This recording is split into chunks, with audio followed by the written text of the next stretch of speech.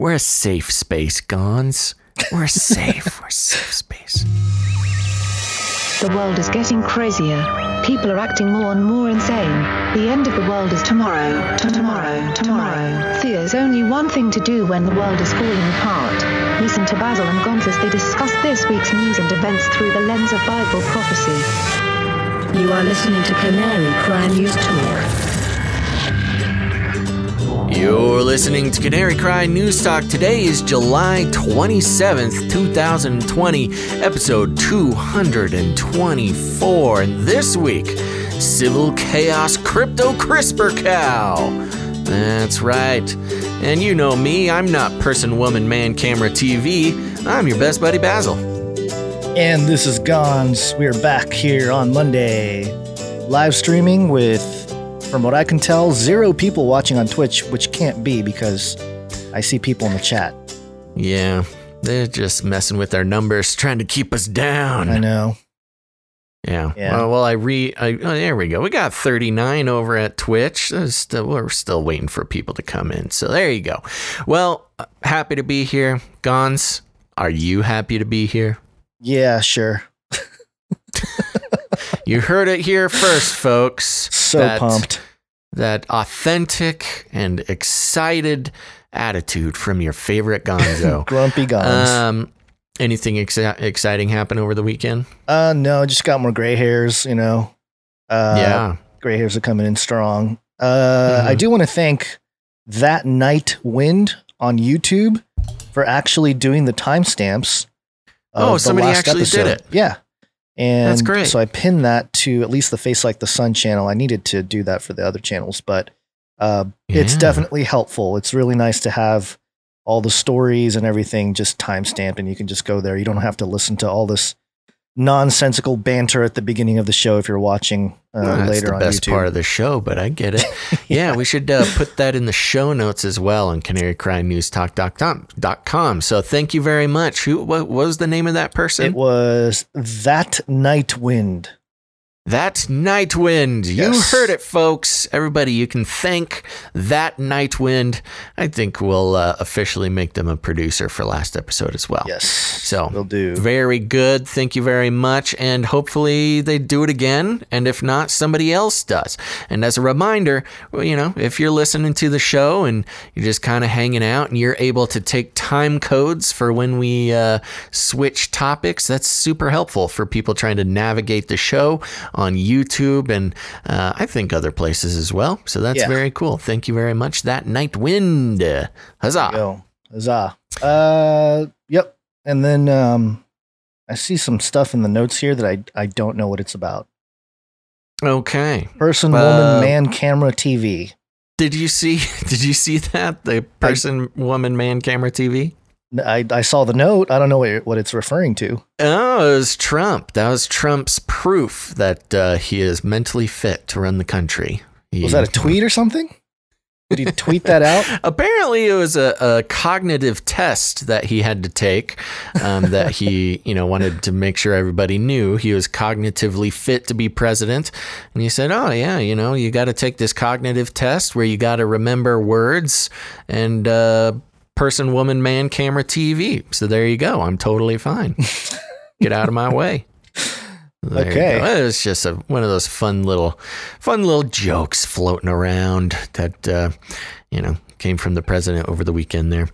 Nice. But, the people who are engaged would already know that. They're totally on board. But Gons, let's start out with a Flippy update. Flippy update. Do you want fries with that? Okie dokie, Flippy update. For those who don't know, Flippy is the colloquial name for the disembodied arm that is taking our jobs, enslaving our children, and flirting with our spouses.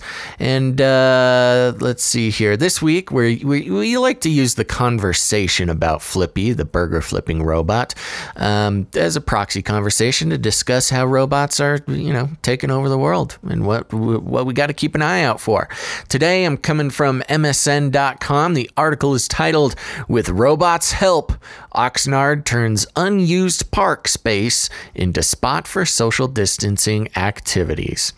And there's a little video there, Guns, we can show on the screen. It's a big grassy field with a bunch of circles in it. And the article reads, when the city of Oxnard purchased a robot to mark up sports fields, staff members placed 2 eyeball stickers on it and named it Joey. Since then, the robot has put in a lot of work. Over the Plaza Park in downtown, Joey painted hashtag Oxnard Together as a rallying cry during these isolating times. At College Park, he painted dozens of circles guiding visitors to social distance. Inside one of the circles was Diane Wee, who was working up a sweat during a recent Zumba class. Quote, I feel safer here. I probably wouldn't do this if it was indoors, Wee said. It's like you have your own personal workout pod. Oh, okay.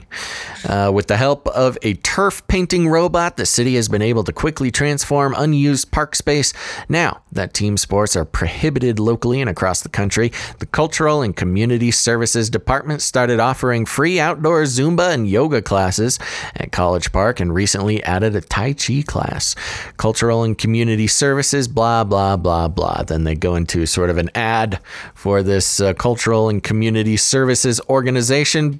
But the most important thing is, watch out, groundskeepers. Flippy's coming for you. And he's got big googly eyes on. So there you go. I'm telling you, people, the googly eyes, you got to watch out for them. It's a statement. It's propaganda. And it's being used to take away your freedoms.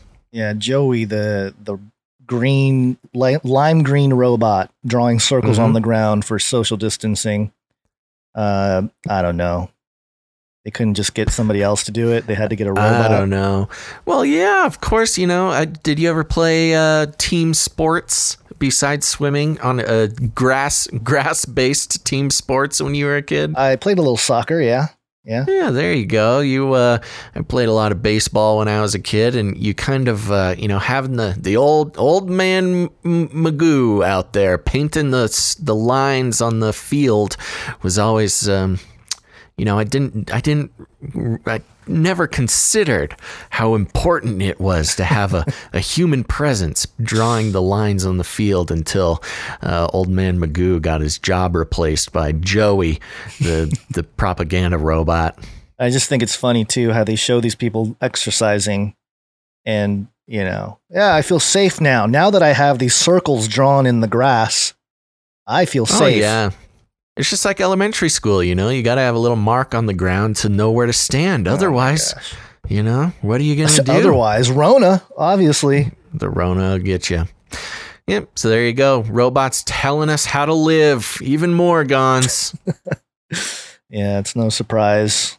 Well, we got a bunch of quick updates here. One of them is it's making the rounds. It's something that we reported on, not this exact story, but something similar here. Let's start with, we'll just do the update jingle here. We interrupt this broadcast to give you a brief update. By the end of this timely interruption, you will be thoroughly updated.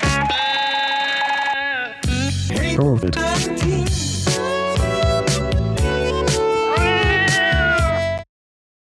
All right. And this story comes from gov.uk. Ooh, press official. Release. Yeah, official. Press release. COVID-19 confirmed in pet cat in the UK. Shut it down. Shut down the whole UK.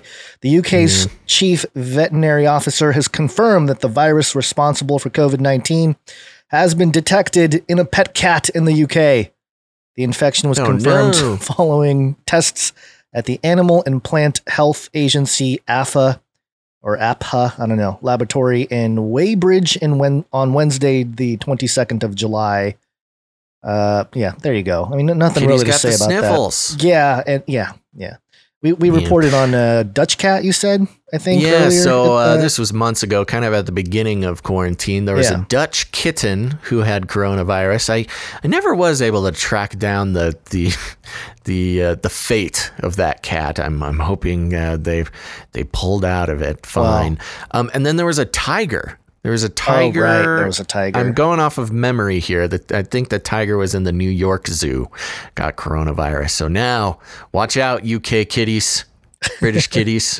If they didn't, Corona's coming for you. If we didn't hear anything about it, they probably didn't die. Because if they died, then we would hear about it and we would be in fear. Ultimate propaganda. Ultimate propaganda machine. Because the pets, got to protect the pets. Cat masks. I know. That's, Americans make more decisions based on their pets than anything else at this point. Yeah. Well, we got a quick VR update too. Here. Yep.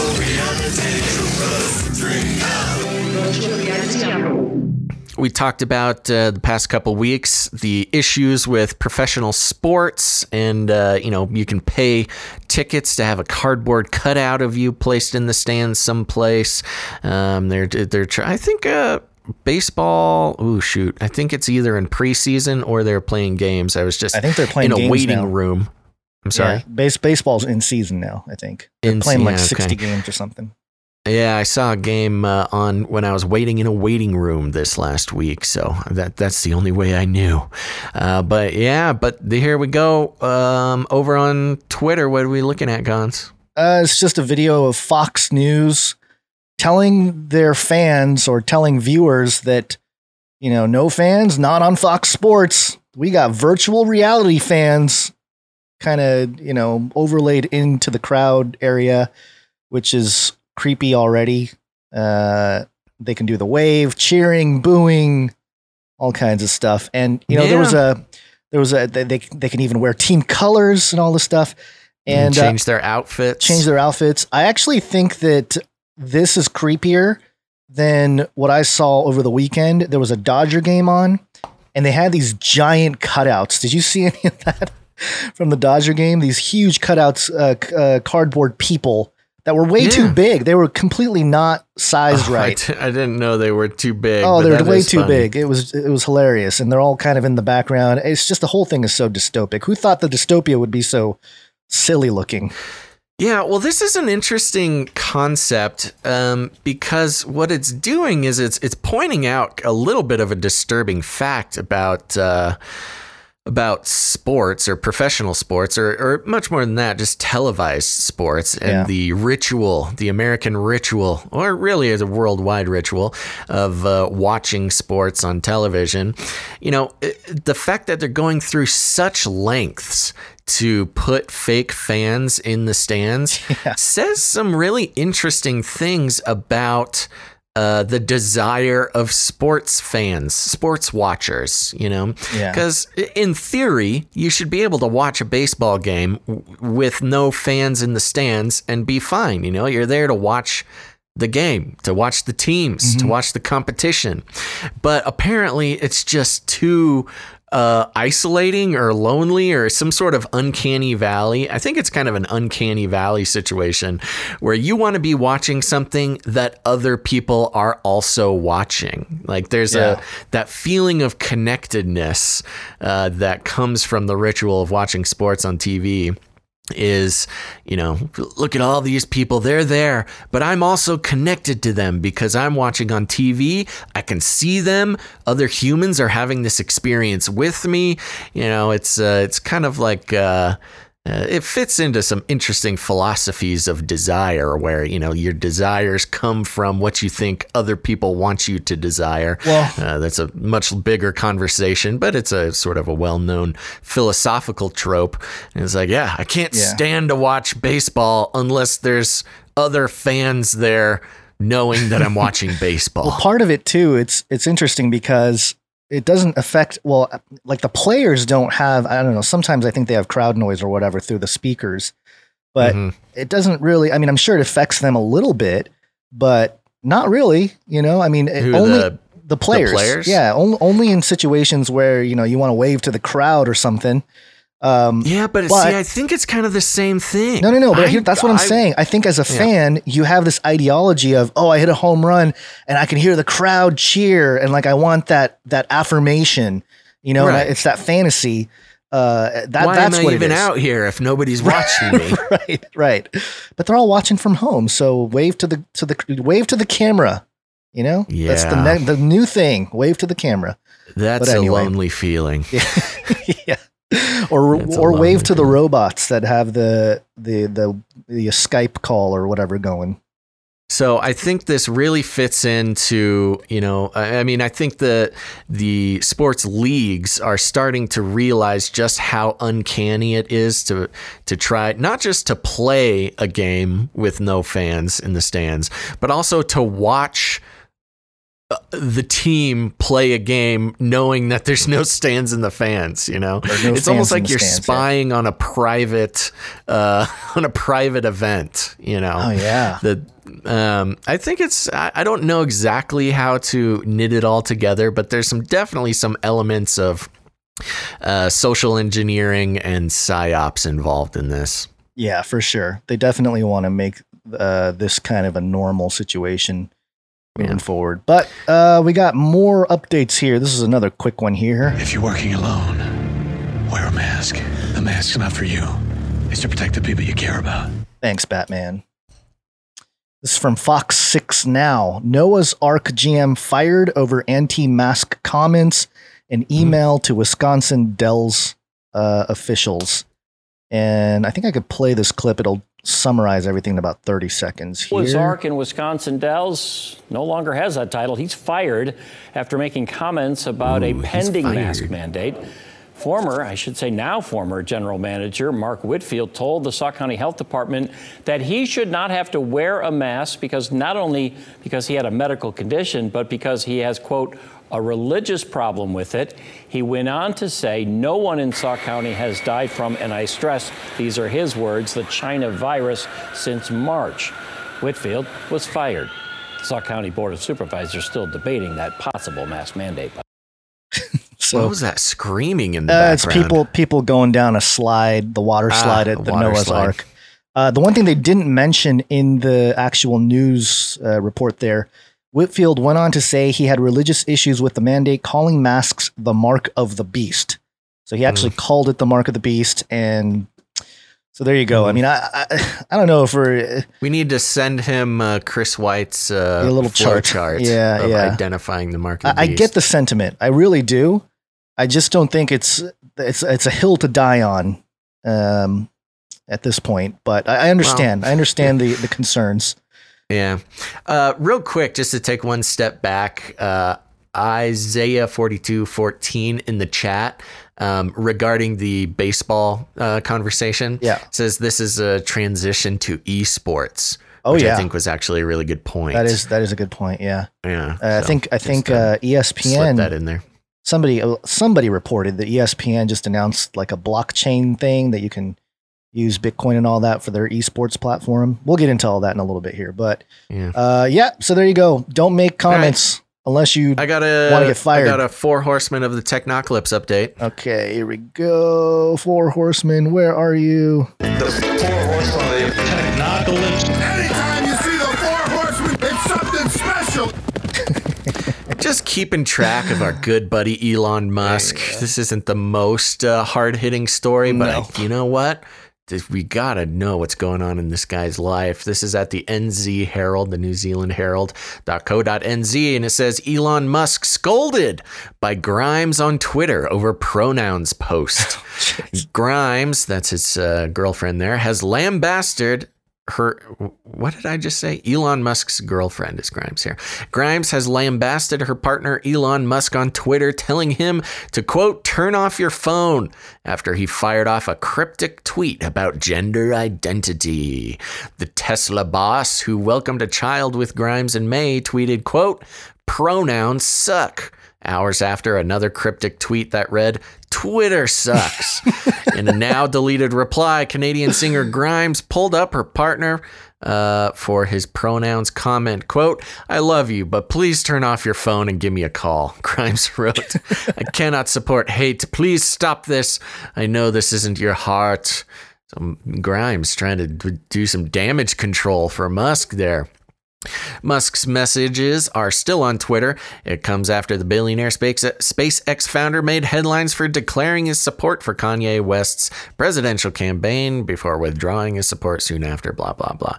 But I thought this was funny because it's a whole new world when the disagreements with your partner, significant or other, your spouse, becomes a Twitter-wide public discussion. Yeah, it's not looking. But it's all if not virtue signaling, her PR people, must have been like, hey, you gotta say something about this publicly. You can't just privately scold your that's the thing, boyfriend. We live in this weird like voyeuristic culture now where everything on Twitter is real life. So of course it's going to spill into all this, personal relationship type stuff, and then you got all these people commenting on behalf of Grimes. You go get him. You get him, girl. You occult lady. Go reel in your man, because men stink. That whole thing. So anyway. Yeah. All right. Keep it up there, Elon. Interesting though. I mean, such a simple 2 words. As pronouns suck. And you can even make an argument if I'm just going to play the field here for a second. Let's say that I was somebody who was militant about the use of pronouns and an individual's right to choose their own pronouns. The phrase "pronouns suck" could be agreed upon by anybody. I mean, if you're a pronoun warrior, it makes sense that pronouns would suck because there's such a complicated and genderizing and categorizing piece of language that we could probably just do without. Labels. So, I don't know, Elon Musk, I think, you know what? His girlfriends are difficult, Elon. You'll be fine, buddy. All right, one more quick update here. We are indeed fake. This one from thebulletintime.com. This software allows you to use deep fakes in video calls. And it has a picture of Elon in some kind of Zoom call right there. And it says here, the deep fakes, those manipulated videos that change the face of one person for another and superimpose the voice, reach video calls. This function is possible thanks to Avatarify, an open source software that uses artificial intelligence to change your face for another person's, like a famous person, in real time, reproducing the gestures and movements you make. As reported by Vice, this software has been developed by programmer Ali Aliyev, who posted a video on his YouTube channel a few weeks ago showing how he made his friends believe he was Elon Musk in a video call via Zoom. Ooh. Yeah, the software is available on GitHub and blah, blah, blah, stuff about deepfakes. But this is fun. Maybe I should play with this. Maybe I could make up a whole new face. There you go. You can be part of the problem. Wow, this sounds fun. I'm gonna have to look into this. If I don't know, my signature VR mask and googly eyes. The problem is I just can't win. If I switch over to a deep fake, people are gonna say I missed the googly eyes. I'm scared of this new computer face. Yeah. Either way, they're gonna say they're gonna go after you because you're not showing your face. I know, it's sick. So. People are sick. Oh, yeah. That is very interesting. Wow. A consumer grade. This is just going to cause so many problems. This is a good way to get out of work, though. If you have to show up for a Zoom call in the morning, like a lot of businesses are requiring, you can just kind of, make up a deep fake, sit your kid down in front of the computer, and you can go take a nap or something. One of the themes we often bring up on this show is, but as the days of Noah were, so shall also the coming of the Son of Man be. If you read the book of Enoch, it talks about how the Watchers taught women how to wear makeup and stuff. This is like a whole new level now. You don't have to wear makeup. You just got to have the right deep fake to cover up all the blemishes. Yeah. Do you think that's better or worse that you can have virtual makeup and you don't have to desecrate your God-given face with paint? We're already headed in that direction with all the filters. I mean, it's just another step. And actually, I think on like FaceTime now, you can pull up like You can make your face. You can get a little mask thing and make your face into like a little lion or a monkey. Yeah, Snapchat you can do that. Filters. And stuff. Yeah, you got stuff like that already. So I don't think that's make it a little more subtle, and you got something that everybody can use. They can roll out of bed, and instead of putting on makeup, they can deep fake it. Oh, don't worry. I have Instagram guns. I am fully aware of the technical capabilities of hiding one's true identity with filters. Yeah, it's a thing. All right. Okay, interesting. You want to get into our first story here? Sure. He's a Satanist from one of the Satanist churches here where they sacrifice babies. All right, a little update here about good old Tom Hanks. Obviously been in a lot of hot water recently due to his connections with the Lolita Express and the Epstein flight logs. And Egons, I don't know if you've seen this, but there is just the whole internet is on board with this the Tom Hanks issue. There was a local news station I saw a while back who I forget what it was. It was like Tom Hanks's birthday or his anniversary, or maybe it was like the anniversary of one of his movies or something. And this local news station put out "Oh, Tom Hanks, thank you for all you've done for us. Happy birthday," or whatever. Let us know what you love about Tom Hanks. Oh no, they did not do that for the public. There was 30,000 comments by the time that I saw it.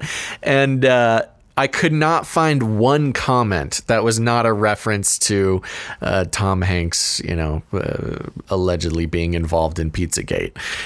So it was a big spread the truth moment. And a lot of people were waking up because there's a lot of people like, I don't care about this pedo. I don't trust anybody who's been on the Lolita Express, et cetera, et cetera. All the theories revolving around Tom Hanks, including the COVID-19 ones. And then there's other people like, I don't get it. What's the Lolita Express? Somebody tell me. And it was quite the evangelistic event for people first hearing about a lot of the Pizzagate stuff. Who needs Q when we have mainstream media opening it up for the public? I know. There you go. So here we go. I'm over here on CNN.com because I just, I like to see what they have to say about things. The article is titled, "Tom Hanks and Rita Wilson are officially Greek citizens." How convenient. Yes. Tom Hanks and Rita Wilson have a special reason to celebrate this week. They're both officially Greek citizens. In a picture posted on social media by the country's prime minister, the two proudly hold up their brand new passports. The couple and their children became honorary Greek citizens last year after officials highlighted Hanks' role in helping raise awareness about the 2018 fires that devastated areas near Athens and claimed the lives of more than 100 people. Quote, "Tom Hanks is a person who showed real interest in the people who suffered from the fire in Mati and promoted this issue in the global media," Greek Interior Minister Takis Theodorikakos told CNN in a statement in December. Wilson, who is part Greek, and Hanks, a Greek Orthodox convert. That is interesting. Did you know Tom Hanks was a Greek Orthodox convert? No. Interesting. Yeah, it is very interesting. That's a whole nother rabbit hole to go down. That's a whole nother layer of perception control, probably, to very interesting. Have often been spotted spending their vacations in Greece, where they also own property on the island of Antiparos. The two have produced several films based on the Greek community and never shy away from sharing their admiration for the country and its people. Quote, "I've been Hellenic now," Hellenic just meaning Greek enthusiast. "I've been Hellenic now for the better part of 32 years. Hanks, almost 33 years. Almost. It's like his announcement that he will be Greek for the 33rd year. Yeah. Hanks told reporters at the 2020 Golden Globe Awards earlier this year, and this is where it got interesting, quote, "Greece is a haven I've been around the world. I've been to the most beautiful places in the world. None of them tops Greece. The land, the sky, the water. It's good for the soul. It's a healing place, Hank said. But given his recent issues being connected to Ghislaine Maxwell, that Lolita Express, Epstein Island, calling Greece a haven with his new passport, his new citizenship.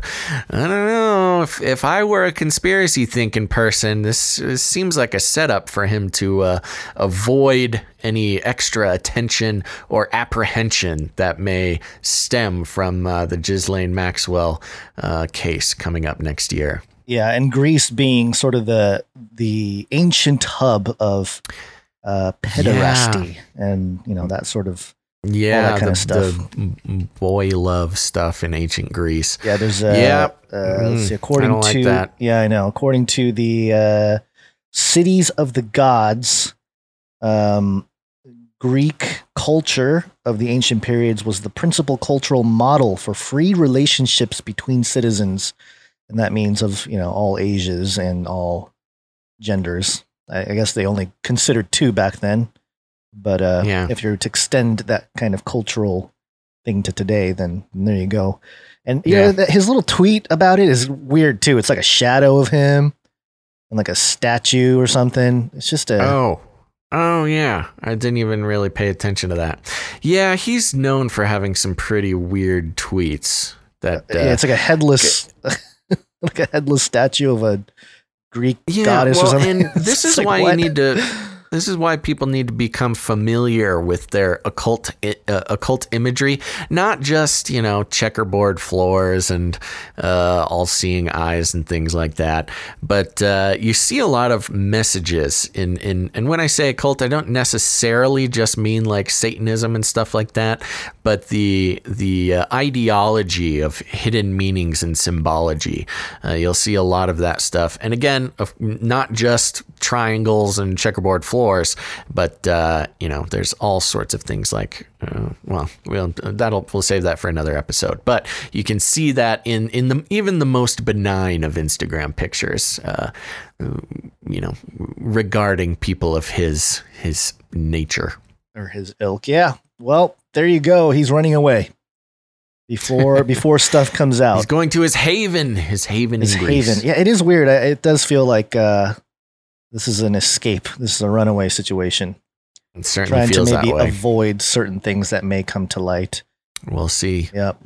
All right. Cool. Well, we have a couple updates on some money thingies. Money. $100 billion. I don't have any money. All right. This first article. Oh, I think I have it backwards here. Maybe Yahoo Finance. Oh, no, I got it right. Okay. Finance.yahoo.com. This is titled Global Uncertainty Appears to Benefit Gold, Bitcoin, and Gold-Backed Stablecoins.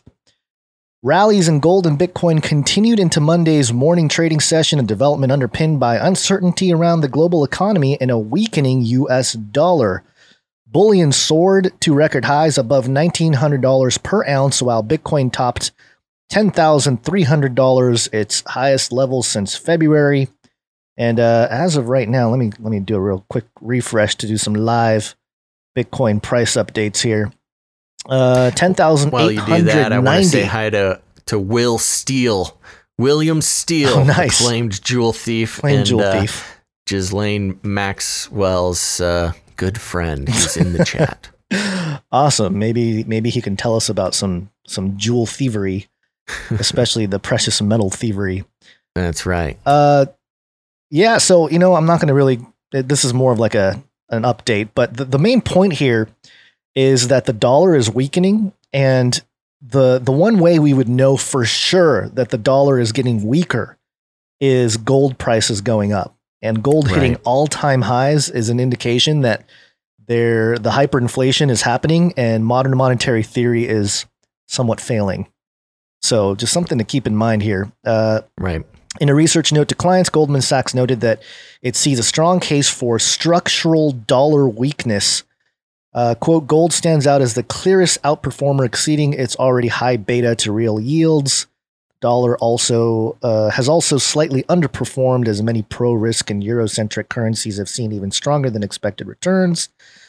And yada, yada, yada, bank stuff. So, yeah, hey, if you own gold, if you own silver, if you own Bitcoin, you're a happy person today. It's been going up. Yeah, fun times. Yeah, fun times.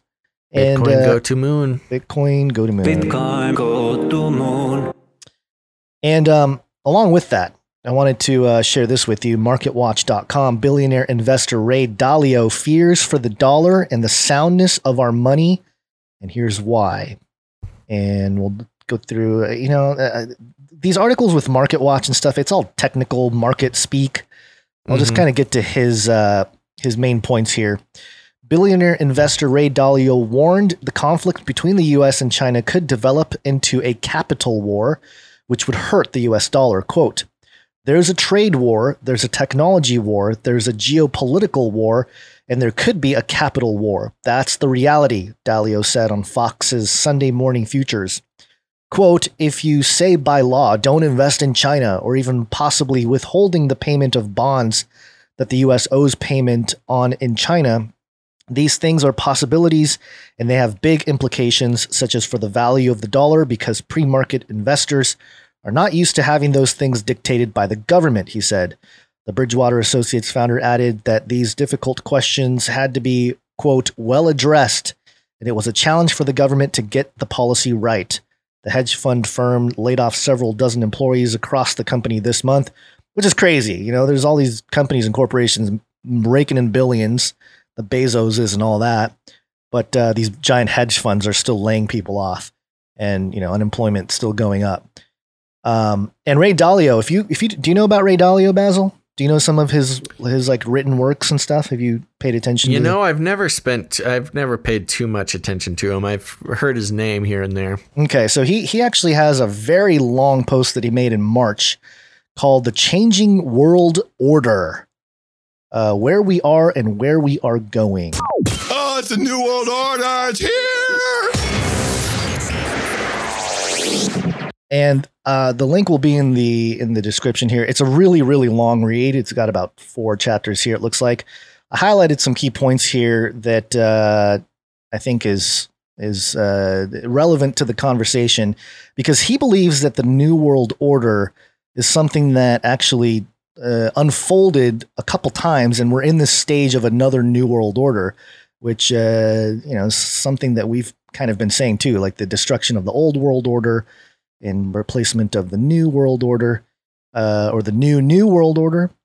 And let me try to find it here. There's a whole summary section. I'm going through like 5 chapters. I'm trying to find the spot. Okay, in brief, the New World Order began after the end of World War II in 1945 with the Bretton Woods Agreement having put the dollar in the position of being the world's leading reserve currency in 1944.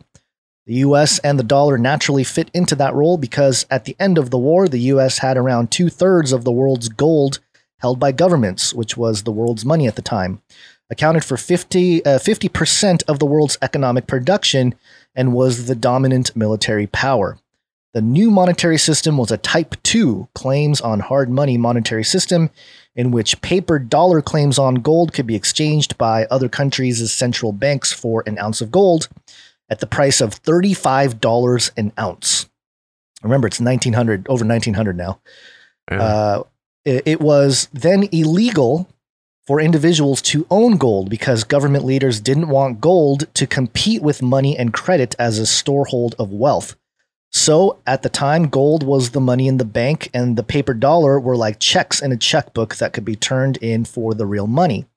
At the time of the establishment of this new monetary system, there were $50 of paper money in existence for each ounce of gold the U.S. government owned. So there was nearly 100% gold backing. Other major countries that were U.S. allies, example the UK, France, and the Commonwealth countries, or under U.S. control, Germany, Japan, and Italy had U.S.-controlled currencies that were linked to the dollar. In the years that followed, to finance its activities, the U.S. government spent more than it took in tax revenue, so it had to borrow money, which created more dollar-denominated debt. The U.S. Federal Reserve allowed the creation of a lot more claims on gold, dollar-denominated money and credit, than could actually be converted into gold at that $35 price. As the paper money was turned in for the hard money, gold, the quantity of gold in the U.S. bank went down at the same time as the claims on it continued to rise. As a result, the Bretton Woods monetary system broke down in August 15th, 1971, when President Nixon, like President Roosevelt on March 5th, 1933, defaulted on the U.S.'s promise to allow holders of paper dollars to turn them in for gold. Thus, the dollar devalued against gold and other currencies. That is when the U.S. and all countries went to a Type 3 fiat monetary system. And so that's a little history here, and I think he gets into where we're headed with this now. Let me scroll. This is a really long article, if you can't tell. He's written a lot here. Okay, so he's talking about this next era here, and this is what he says, quote, "In brief, after the creation of a new set of rules establishes the new world order, there's typically a peaceful and prosperous period. As people get used to this, they increasingly bet on the prosperity continuing, and they increasingly borrow money to do that, which eventually leads to a bubble. As the prosperity increases, the wealth gap grows. Eventually, the debt bubble bursts, which leads to the printing of money and credit and increased internal conflict, which leads to some sort of wealth redistribution revolution that can be peaceful or violent. Typically at that time, late in the cycle, the leading empire that won the last economic and geopolitical war is less powerful relative to rival powers that prospered during the prosperous period. And with the bad economic conditions and the disagreements between powers, there's typically some kind of war. Out of these debt, economic, domestic, and world order breakdowns that take the forms of revolutions and wars come new winners and losers. Then the winners get together to create a new domestic and world orders." So I think that's kind of it's a good description of, I think, what's happening here with the economic warfare and why gold is going up. You know, this is, I think there's some, obviously, turmoil, U.S. and China being one of the main ones we focus on. But with the arrival of something like Bitcoin, it throws in another, Bitcoin over 11,000. It throws in a whole nother wrench because Bitcoin itself is not a nation. You know, this is the first time we don't have like a national. Right. There's no centralized authority. Right. So this makes the whole thing very interesting, something to keep in mind.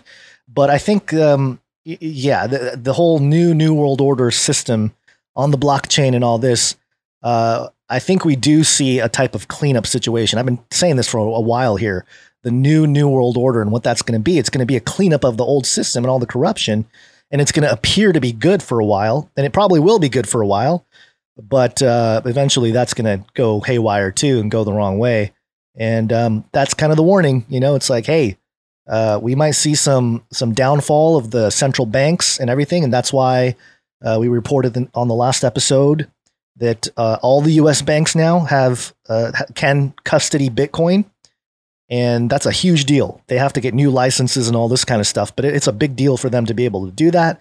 Visa, MasterCard getting involved, PayPal getting involved. Everybody's starting to talk about Bitcoin and the crypto world because it brings a type of transparency that didn't exist before. And although that's good in the short term, it can be very, very bad if certain organizations, institutions, even countries are able to harness that and demand certain things out of the people. For example, you know, a microchip in the hand or biometrics or whatever it might be to access that stuff. None of that necessary at the moment, but that's kind of where things seem to be headed. Yeah, and you mix that with the coin shortage and many establishments refusing to take cash, things like that. Things are lining up quite pretty interestingly recently. Yeah. So, I mean, my personal goal with anything like Bitcoin or gold or silver, just be able to get some land, you know, so I can just get off the grid. That's the way to do it. Get off the grid, folks. It's inconvenient. It's a lot of work. But it is super hard to get off the grid, especially since, people who grew up in the city like I did. Man, it's like got some learning to do there, city boy. I know. I got to get some books and stuff. Yeah. Yep. Okay, well, let's jump over to this next Money, Money, Money article. $100 billion. I don't have any money. That's right. I'm over here at MSN.com. Article entitled "Coronavirus Relief Will Include $1,200 Checks and Extension of Eviction Moratorium," says Kudlow. The next round of coronavirus relief will include $1,200 stimulus checks, and the Trump administration will lengthen the federal eviction moratorium, White House economic advisor Larry Kudlow said on Sunday. Quote, "There's a $1,200 check coming. That's going to be part of the new package," Kudlow said in an interview on CNN's State of the Union. Republicans have finalized the next relief bill worth about $1 trillion and will introduce it Monday. The legislation is set to provide temporary and reduced extension of unemployment benefits, another round of stimulus checks, liability protection for businesses, and funding to help schools restart. It will also include $16 billion in new funds for testing and tax incentives to encourage companies to rehire employees. Quote, "The check is there, the reemployment bonus is there, the retention bonus is there," Kudlow said of the next relief legislation.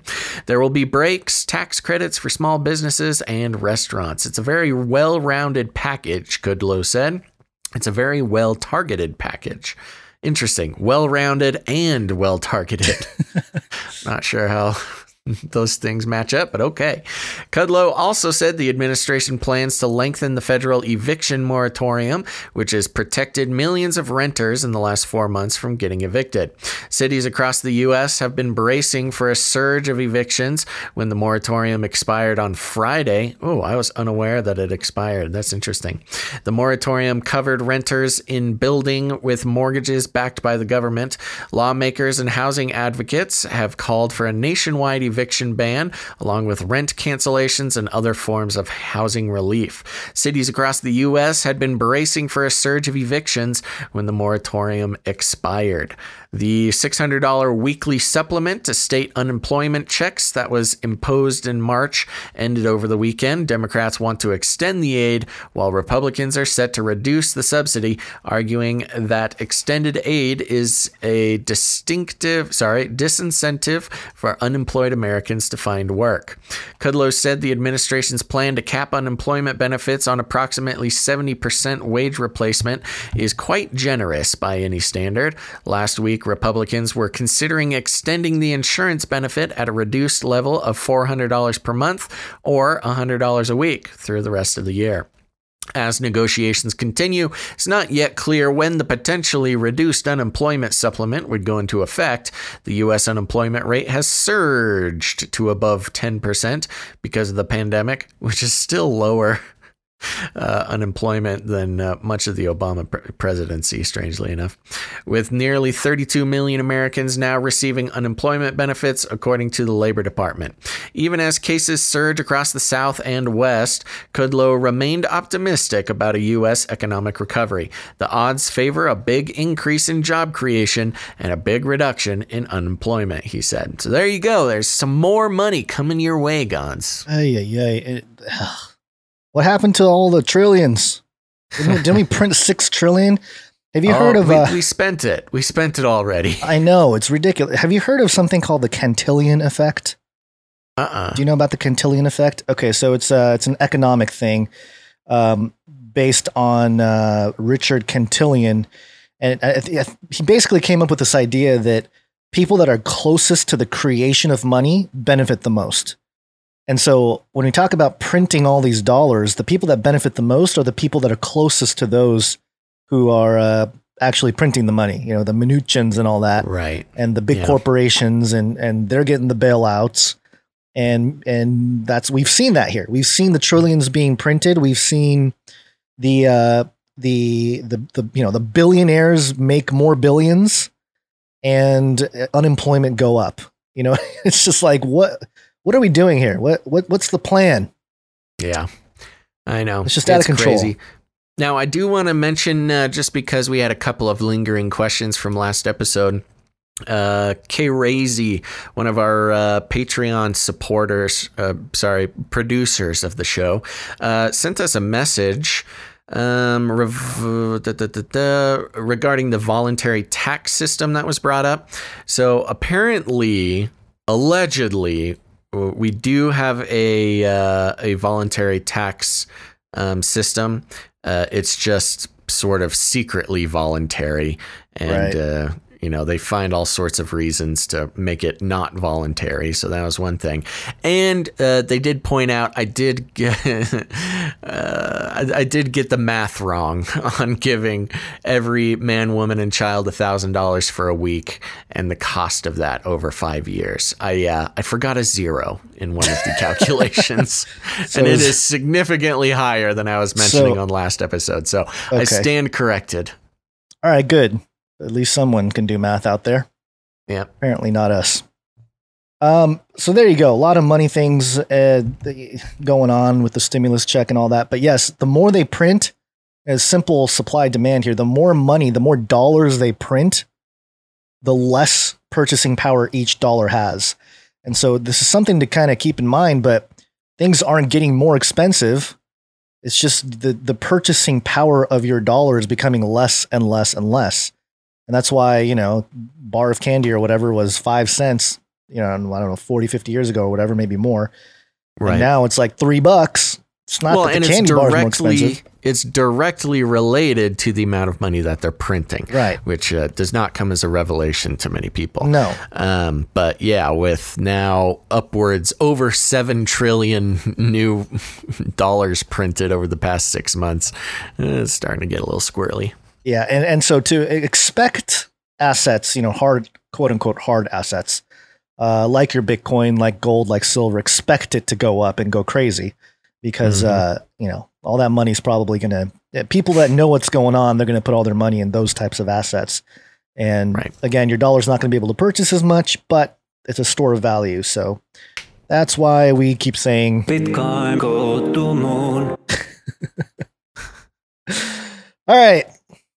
Enough of that money stuff. Let's get into we have a CRISPR update. There's a new conspiracy, Gons. Oh, really? What's that? In the chat. What's that? Cool Runnings Mon says Gons is not really Asian. Not really Asian. Uh-oh. What am I then?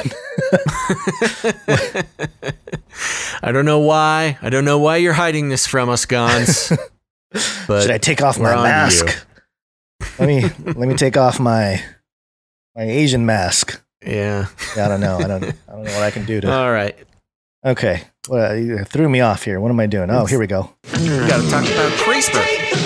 CRISPR. Cas9. That's right. This is a really long story on technologytimes.pk.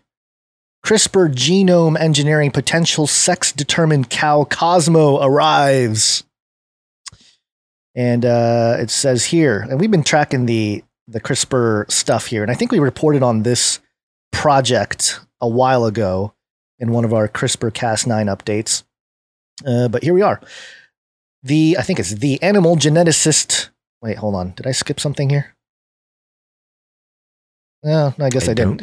The animal geneticist reminded herself that gene-edited embryos like the one that had been growing inside cow 3113 for the past 9 months can take a little longer to signal to their surrogate mothers that they're ready to be born. By the following week, 2 false alarms at the UC Davis beef barn later, with still no signs of impending labor, Van Einenam, am I saying that right? Sure. Ianenam. Fraying nerves had enough. She called the vet. It was time to induce. After nearly 5 years of research, at least $500,000, dozens of failed pregnancies, and countless scientific setbacks, Van Eineman's pioneering attempt to create a line of CRISPRed cattle tailored to the needs of the beef industry all came down to this one calf, who, as luck seemed sure to have it, was about to enter the world in the middle of a global pandemic. Ooh. Just, by the way, for those of you not watching and just listening, there's this giant coronavirus like overlay on this website is really annoying. I can only read one paragraph at a time because this giant Rona thing is in the way here. But anyway, just weeks prior, California's governor had ordered the entire state to stay home to avoid spreading a deadly new coronavirus. That was following the discovery of the U.S.'s first case of community spread. The patient was treated at the U.S. Davis Medical Center about 20 miles away from the beef barn. UC. What did I say? U.S. Oh, UC Davis Medical Center about 20 miles away from the beef barn. ICU beds in the Bay Area were filling up. Van Aneman was worried about what might happen if the delivery went south and they needed to do a C-section. Veterinarians were being asked to save their sedatives to help fill the growing demand for human COVID-19 patients on ventilators. Whoa. And as if that wasn't ominous enough, the veterinary resident who arrived that day to oversee the birth had spent the morning putting down a number of sheep from the UC Davis herd that had been mangled by coyotes in the night. Oh. Quote, "Given how this project has gone, this seriously couldn't have ended much differently," Van Aneman said, her Australian lilt tinged with uneasy sarcasm. "It's like the 3 riders of the apocalypse are probably going to be right on his tail." Only 3 of them. Only 3, yeah, not the 4th They're one. They're missing one. That's not exactly what happened. The calf arrived that afternoon, 110 pounds and jet black, save for an ankle-grazing splash of white above his rear hooves. 2 vets had to extract him from cow 3113 with chains, but when he was lowered onto the straw-covered barnyard, he was alive and breathing. "Cosmo!" Van Aneman would shout in triumph. "Welcome to the world, little guy." The sky did not darken and the world did not end, but the black calf, while big and strong and healthy, wasn't exactly what the scientists had hoped to create. A close look at his DNA would expose just how unpredictable CRISPR gene editing can be, and how much more scientists still need to learn before the technology can become routine practice for animal reproduction. Joey Owen had never really been an animal guy. He studied biochemistry and then cancer genetics before bouncing his way into Van Aneman's livestock lab in 2014. It was a hopeful time for scientists like them. CRISPR genome engineering potential had been discovered just 2 years before. It opened up the possibility of creating designer domesticates without the need to port genes from one species into another. Older genetic engineering technologies relied on using viruses and bacteria to shuttle DNA around, triggering an expensive and lengthy approval process from U.S. regulators. As a result, American farmers and ranchers had to this point relied only on the plodding progress of selective breeding to improve the genes of their herds and flock. CRISPR promised to change that.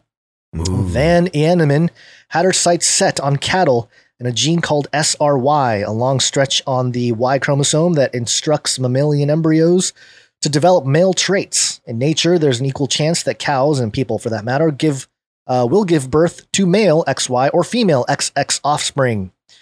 So unwoke. Yeah, super unwoke. Yeah, what about XZ, huh? These cows are hateful.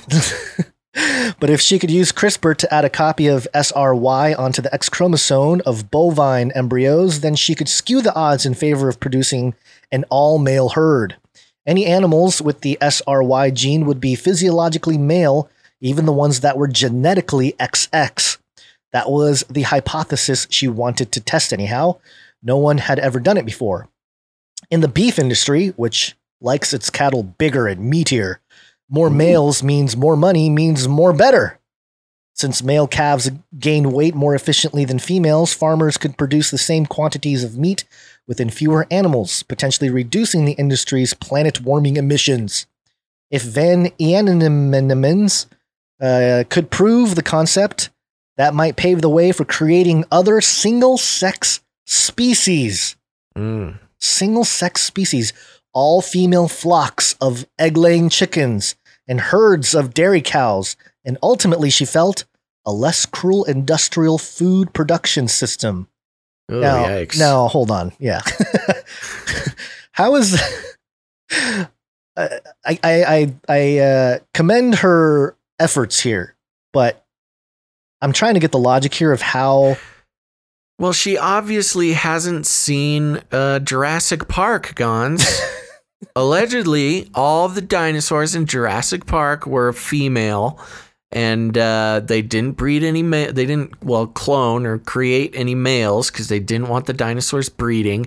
But because they edited the genes with frog DNA, and amphibians can switch genders depending on the needs of their environment, then the dinosaurs were able to switch genders and then begin breeding. And that's what's going to happen to these cows.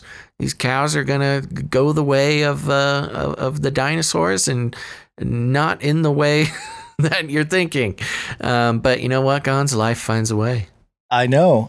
But can you imagine eating Cosmo, the COVID cow, all male breed, no female? It's just weird, man.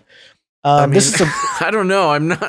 I'm not really aware of the differences in taste between the two sexes of cows. Yeah. But I'm just saying, it's just weird that her logic of like, oh, we're gonna save, we're gonna be humanitarian, we're gonna save the animals by just breeding all males.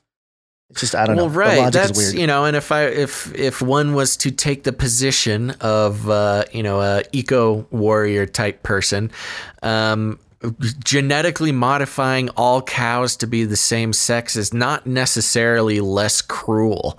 Right. Like, what is the difference in cruelty if you are, raising a boy cow in a box and then slaughtering them, or raising a girl cow in a box and slaughtering them? I'm not sure how this is less cruel.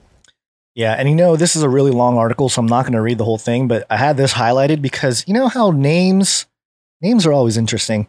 A lady named Lisa Moses, of course, Ooh. Moses, an animal bioethicist at Harvard Medical School, told the Wall Street Journal at the time of those reports, quote, "It's really hubris of us to assume that we know what we're doing and that we can predict what kinds of bad things can happen." Yeah. And there you go. She's seen Jurassic Park. She's seen Jurassic Park for sure. All four of them. Yeah. When are they going to figure out that theme park is not a good idea? How many children need to get eaten by velociraptors? I haven't watched the last 3. Jurassic World. It was pretty cool. Oh yeah. We got to still make Jurassic Galaxy, Jurassic Universe. So when the raptors evolved. Don't worry, everybody. We figured it out. We're not going to put the dinosaurs on an island. We're going to put the dinosaurs on the moon. And but of course, life will find a way. The dinosaurs will figure out how to get back to Earth. Yeah, I think there was a story we didn't get to last week about how they talked about making nukes on.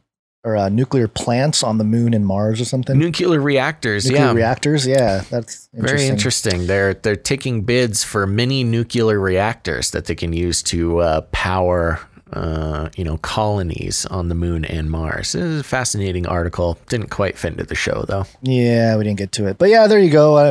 There's more here, but I think you get the gist of it here. You have I like this sentence here. It'll all be pure research. Cosmo's jellyfish genes made sure of that even before the plasmid turned up. Neither he nor his progeny will ever enter the food supply. The story is likely to end in a UC Davis incinerator. So there you go. They're going to incinerate him? What was the point? Why did I get so invested in this little baby cow? Yeah, that's what I'm saying. Cook them up. Yeah, the whole thing was for naught. Oh, man. All right. Well, you know what'll cheer us up? What's that? Talking about riots. Oh, riots. Cheer us up. The race wars. Race wars. Race war. I've warned you and warned you and warned you. Okay, let's see here. I'm going to head over to thefederalist.com. So we're going to lean pretty far to the right on this article here. The article is titled, "Fatalities and Injuries Climb as Riots Around the Nation Grow More Violent." Another fatal weekend struck the United States as protests and riots around the country grow increasingly violent.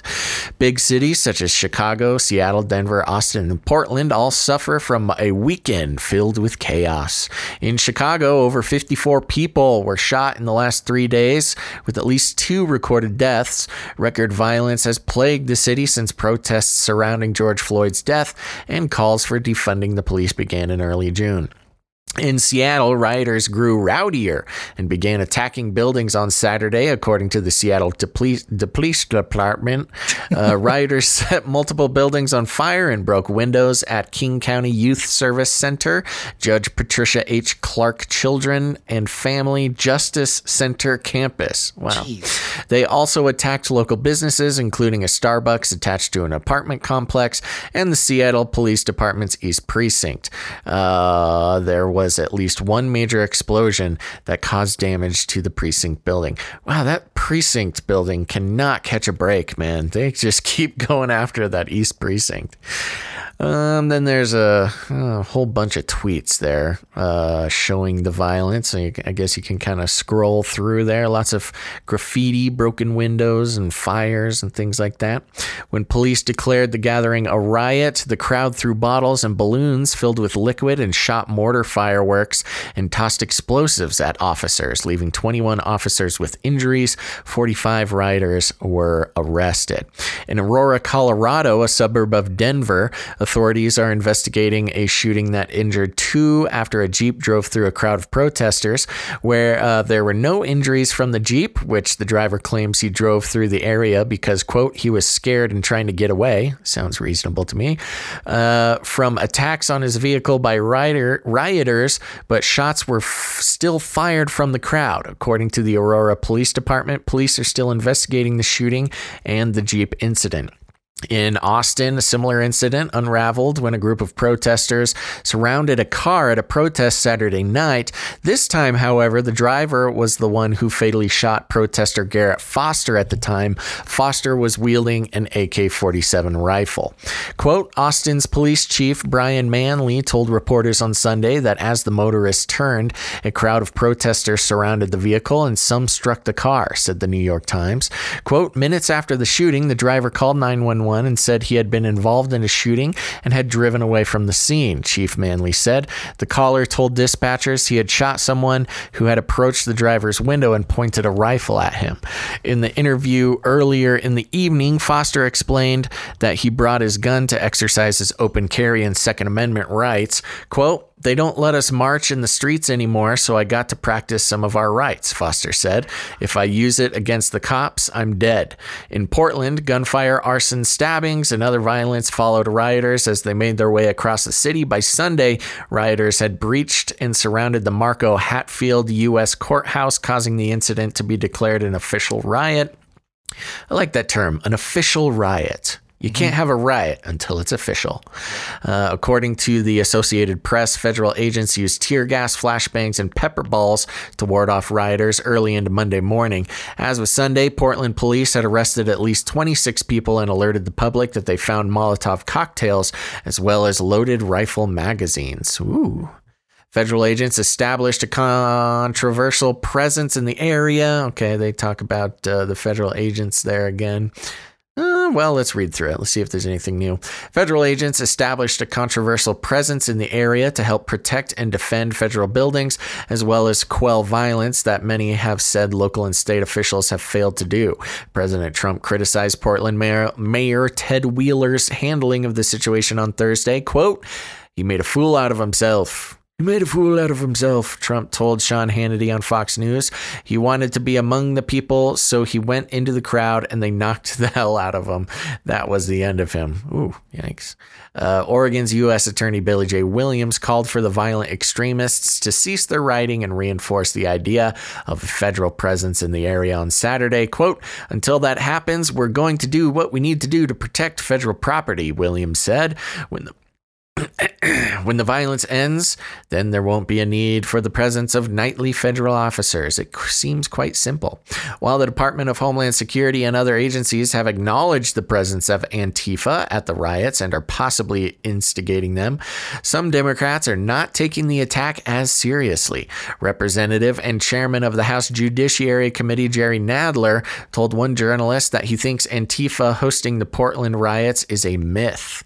That's a myth that's being spread only in Washington, D.C. Well, I don't know about that. Let me see. I actually have a clip of that. Oh. Let me play it real quick because this was tweeted out It's about a 39-second clip. Let me try to fit this in the our little browser here. Basically, on the top half of the video is the violence happening, and on the lower half is Nadler denying any kind of violence. So it is true. There's violence across the whole country. Do you disavow the violence from Antifa that's happening in Portland right now? There's riots. That's a myth that's being spread only in Washington, D.C. About Antifa in Portland? Video footage of people. Sir, there's videos everywhere online. There's fires and riots. They're throwing fireworks at federal officers. DHS is there. Look online. It gets crazy, Mr. Nadler. And there's wow. So yeah, I mean, it's just a good side-by-side comparison of some footage from the ground of what's going on in Portland, and then Nadler just saying it's a myth, and then walking off into his car. Just waddling. Yeah, gotta get out. I like how the guy, his handler, kind of like touches him like, hey, time to go. Time to go, sir. Don't answer these questions. Get in the car, sir. Despite Chairman Nadler's claims, the federal government is treating the riots in Portland as very real. In a statement released on Sunday, the Department of Homeland Security called the rioters violent anarchists and said many officers have been injured because of the rioters' assaults. The violent situation Portland has witnessed for the past blah, blah, blah. We kind of know this. I don't think there's anything new. In Portland, an Antifa member and convicted pedophile stabbed a black Trump supporter who goes by the name Black Rebel. According to the Post-Millennial, Black Rebel claims Antifa members released his identity to an online community warning each other about him. Oh, interesting. When he noticed a group of people following him and his friends around Portland, Black Rebel finally confronted them, asking why they were targeting him. That's when David Hamp stabbed him. Black Rebel updated followers of his condition via his social media and Periscope live streams.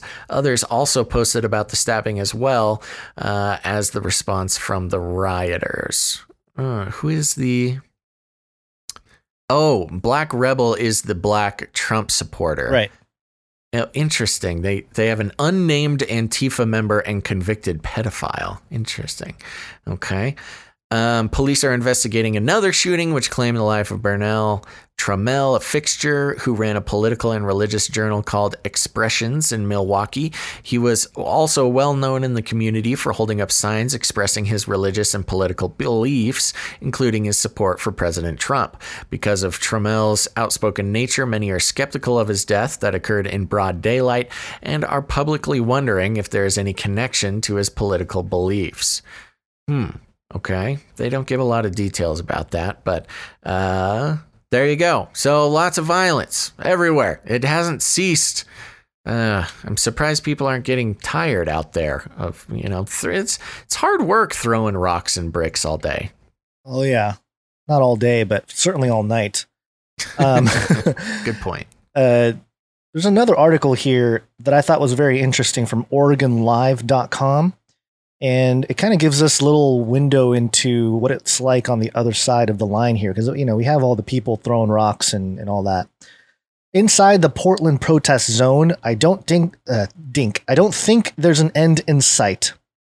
And there's a picture here of a screen of like a bunch of cameras just out in the street. There's this Skynet camera Skynet action style. How many cameras is it? 18 images from the streets. And the caption here says, a U.S. Marshals Service incident management team sat around a conference room table 2 flights up from the lobby at the Mark O. Hatfield United States Courthouse in downtown Portland. Each officer focused on a small black laptop, handheld radios, and large screens at either end, monitoring what's going on. Just kind of just so you know that they're watching. They're not just in there like cowering. What are we going to do with all these protesters? I don't see any facial recognition boxes on those images, though. Yeah, not yet. Federal officers wearing camouflage fatigues sat in the dark, shoulder to shoulder. No social distancing? Lining the marble lobby. What the heck? Yeah, lining this the marble guy's not lobby. Wearing a mask. Which, by the way, it's there's no social distancing from the rioters either. But anyway, lining the marble lobby of the Marco Hatfield U.S. Courthouse, where lawyers toting briefcases have typically crossed the gleaming floor. Officers now waited with rifles and launchers slug across their shoulders, holding shields and outfitted in helmets and gas masks. Above a constant whir of large floor fans, they talked munitions, tactics, and casualties.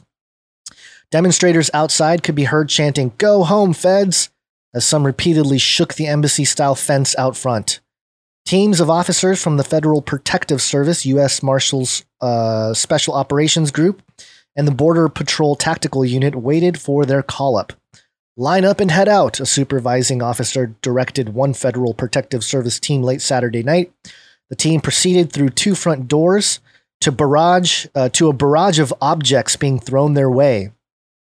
The view from inside the landmark federal courthouse in downtown Portland, named for a pacifist U.S. Senator from Oregon, is nothing short of surreal. The mood of demonstrators shifted almost on cue from peaceful moms and veterans chanting outside the fence to vandals bent on bringing it down. The Oregonian, Oregon Live, was allowed into the courthouse to see the perspective from the lobby. The scene inside was businesslike, grim, resigned. Federal agents said they are weary of the nightly protests focused on the courthouse since early July. Quote, "We're not getting anywhere," said a 7-year deputy marshal. Quote, "If they just stayed off the fence and weren't being aggressive towards us, we'd just be inside twiddling our thumbs. I don't think there's an end in sight. They don't want to stop, but we can't leave this building until they leave us alone. The give has to give on the outside of the fence." End quote. As the night wore on, every so often, loud booms rang from the commercial fireworks launched by protesters, the concussion thundering through the high-ceiling lobby. The cavernous interior remained dark, except for bright green laser beams bouncing off the walls as protesters aimed them from the outside. And we got a little video footage of that too. When the federal officers opened the front doors, everything from small rubber bouncy balls to apples and ball bearings were chucked in. Some officers huddled around a bank of security screens in the entry just behind the front doors to keep watch on what was going down in front, back and on the sides of the 16-story building. 2 flights up, the U.S. Marshal Service Incident Management Team sat around a conference room table, each man focused on his small black laptop, handheld radios at the ready, large screens at either end, looking up frequently to check live footage streaming not only from the protest just outside their doors, but others in Oakland, LA, and Seattle. The team is largely a coordination unit, making sure officers are properly supplied. Deputies volunteer to be on the group, which has done security in the past for federal emergency management shelters and responded to hurricanes. Suddenly, their radios cracked. "Be advised, they have eyes on the gate. They're preparing for something." "Good evening, Captain Obvious," another deputy said to those gathered in the room, drawing chuckles. Another officer urged the others to cut some slack to the guy on the radio. He's new to the drill, having just arrived from out of town. Lights remained out in courthouse rooms beside windows on the upper floors to avoid drawing attention from people outside. And it just goes on here. It describes, sort of what they dealt with and all the chaos happening outside. And it's just interesting to hear from the other side here, a perspective, I guess, of what it's like to be inside the building, not just what's happening with the gate and all that. At 2:37, another perspective. Yeah, 2:37 a.m., about 100 people had returned outside, some dancing, some chanting Black Lives Matter. One played the cheer "Charge" on a trumpet. The federal officers needed to wait them out. One deputy marshal joked that most people until now didn't have a clue who they are or what they do, and that when he says he works for the Marshal Service, some people sometimes looked at him and asked, "Marshmallow?" 13-year deputy marshal who is based in Portland said he believes the message of the police reform and Black Lives Matter movement is getting lost with the attention on the vandalism and rioting downtown. And it goes on here. Yeah. So pretty crazy. And, these people are trying to protect federal property. But, of course, what you get on the headlines is like, yeah, Trump going after the government, leave us alone. I think the UN even told Trump to step down before he commits humanitarian violations or something. It's like, come on now. They just want to unleash the UN army. The men in blue. Well, they've been looking for a reason for that for decades. So. Yeah, for sure. And one of the things that I wanted to point out here, I think you're on it, Basil, but there's something that went viral, a picture that went viral. Okay. Oh, you okay there? This cat is attacking the situation here. Yeah, I know. The cats really like the... hey, cat! Trying to do a show. I saw this tweet get shared all over the place, or at least this image here. It's of a military guy with a mask that's a pretty scary looking mask, kind of like I don't know how you explain it, like a Jason mask kind of, but it covers the whole face, the eyes, the neck, the whole deal. And, you know, the sentiment coming from the left a lot of times that was shared here. Trump's America. Putin told them to do this to dominate. And you had like all these people. And the big thing was this was shared from a blue check mark. Oh, yeah. Oh, there was tons of people sharing this. I saw a whole bunch of people. Cherie Jacobus, yeah. Jacobus. Biden 2020 fighting Trump and coronavirus for as long as it takes. Hashtag never Trump. Independent pundit, writer, executive producer. America reads the Mueller report. Yeah. And so they shared this image of kind of a futuristic armored police officer, which was shared quite a bit, you know, claiming that this was the future in Trump's America. No, I don't even think they were saying future. I think they were like, I saw a lot of people, a lot of blue checkers sharing this, saying like, this is what it's come to. You know, this is Trump's military, Fed, whatever. You know, this is the totalitarianism that is unleashed by Trump and all this kind of stuff. It's out of control in the Twitterverse. But of course, not a real picture. Debunked. Yeah. It's from a video game designer. From August of 2016. Mike Anash, I think. Yeah, Mike Nash. Or is it Mike Nash? Mike A. Nash. On ZBrushCentral.com posted this August 16th. Hey, everyone. Thought I'd post this up here. Shows what's possible in ZBrush. It's all Dynamesh. I think he meant except the cord and pistol.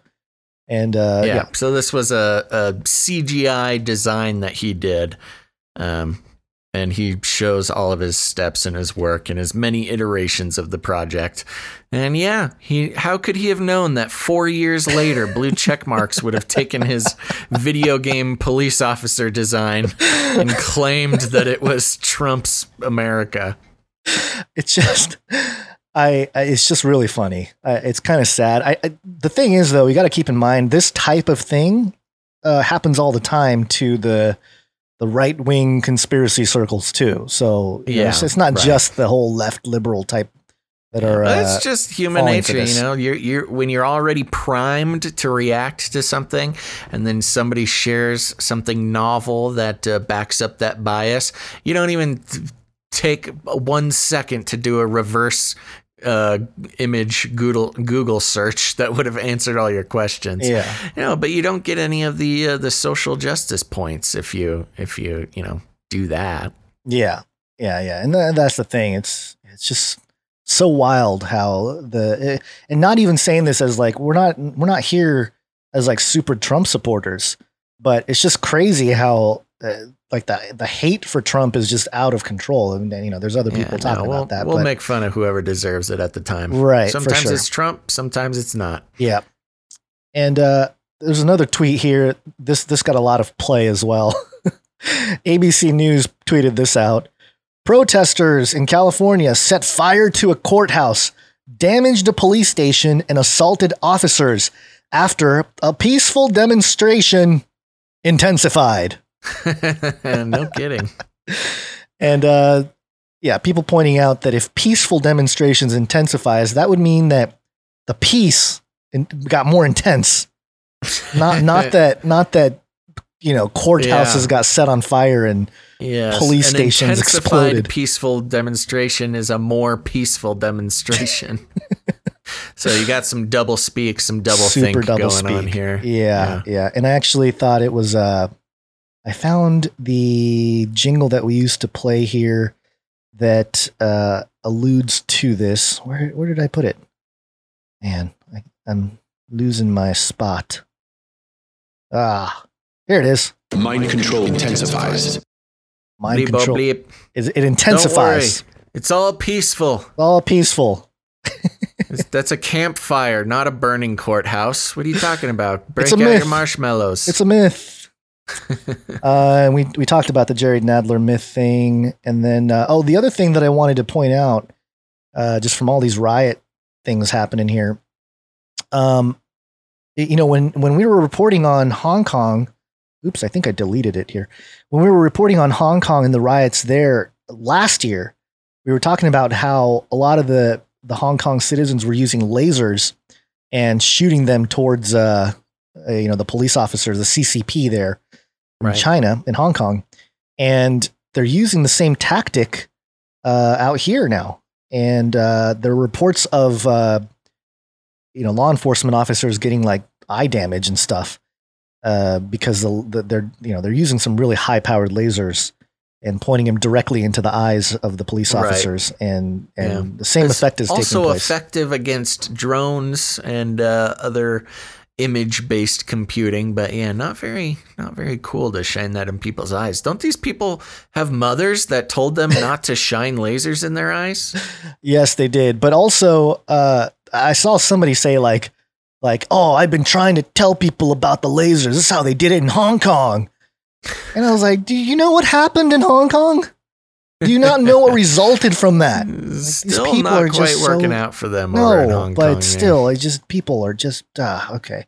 But of course, we have to end this little segment on a little motherly update. Mother. That's right. There is no other like mother. So treat her right. Come on. Come on, Newsweek.com. Portland mom says she was struck in the face during a protest. National news here, folks. Portland mom says she was struck in the face while protesting in the Wall of Moms group at the weekend. So we've been following the Wall of Moms, getting involved there over in Portland. People have been asking, what would your mother think with you out there rioting? And these moms are here to answer that question. Kristen Jessie Uenick. Ooh, that Uenick kind of brings up the same spelling and pronunciation issues we've been trying to figure out with the Uyghurs. Oh, yeah. Uenick. Uyghurs or Uyghurs. Kristen Jessie Uenick detailed what she says happened in a post on Facebook, but she prefaced it by saying that Black Lives Matter, quote, should remain at the center of every conversation about police brutality and the deployment of federal forces to Portland. Jessie Uenick, 41, said she joined the Wall of Moms for a march on Saturday that ended at the Multnomah County Justice Center in downtown Portland. The Wall of Moms started as a small group of mothers, many dressed in yellow, shielding protesters from federal agents in Portland, but quickly became a much larger presence at demonstration that has also since spread to other cities. In recent days, federal agents have repeatedly clashed with crowds outside of a federal courthouse they have been stationed in, firing tear gas and impact weapons to disperse crowds. Impact weapons. What weapon is not an impact weapon? Moms. Maybe some a line of moms. Oh, you trust me. A lot of those moms are legally considered impact weapons. True, actually. Quote, and the flip-flops on their feet, too. Quote, as a 41-year-old white woman with immense privilege, and a mother of 3 young children, I was inspired to use not only my voice, but also my body to defend our First Amendment right to protest and send a clear message that Black lives are worth fighting for.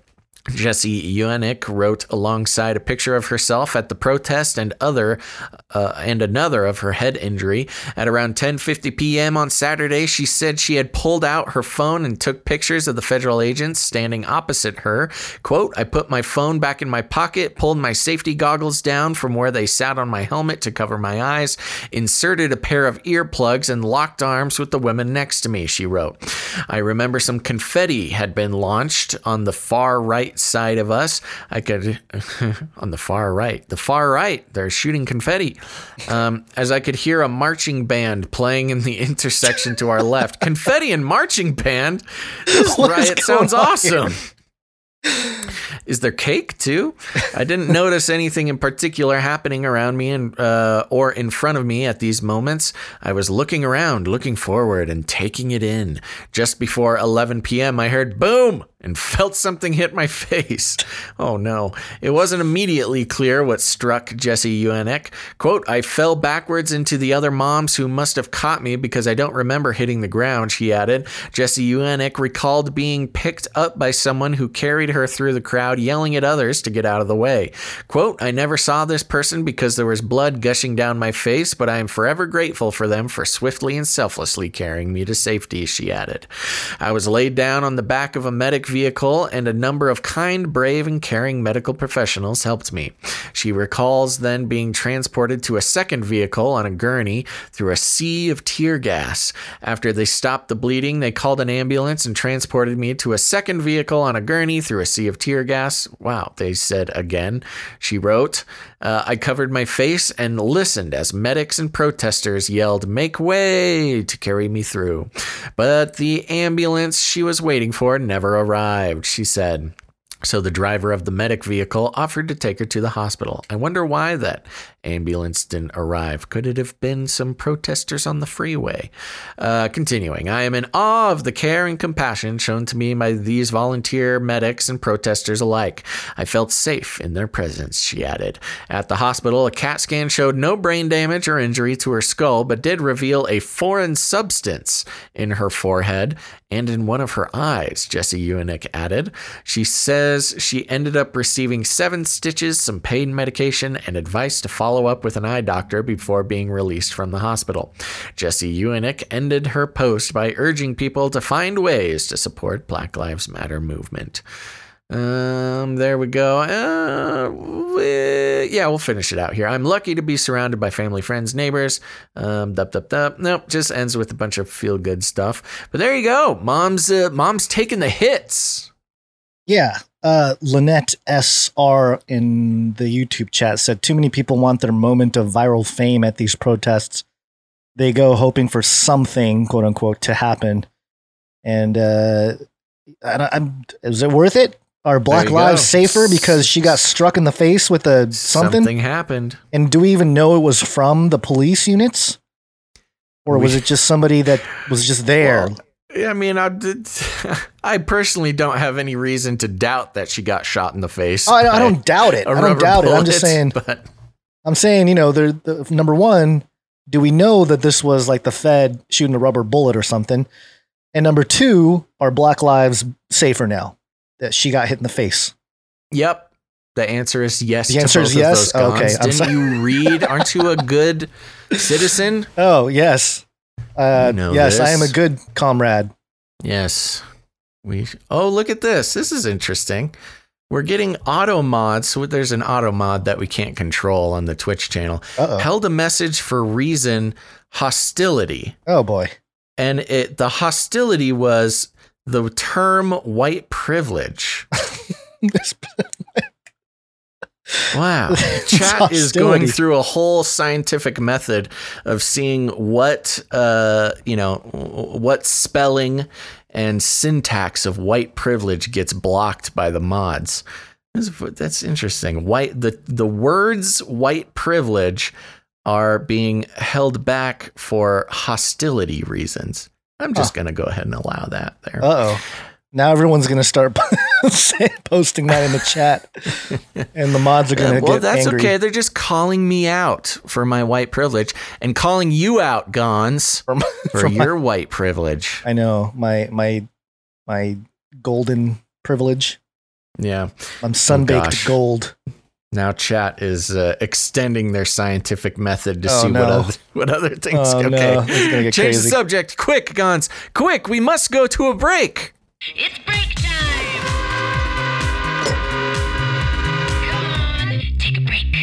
Come on, take a break, everybody. We're just going to take a quick break, but don't go anywhere because we got much more show after the break here.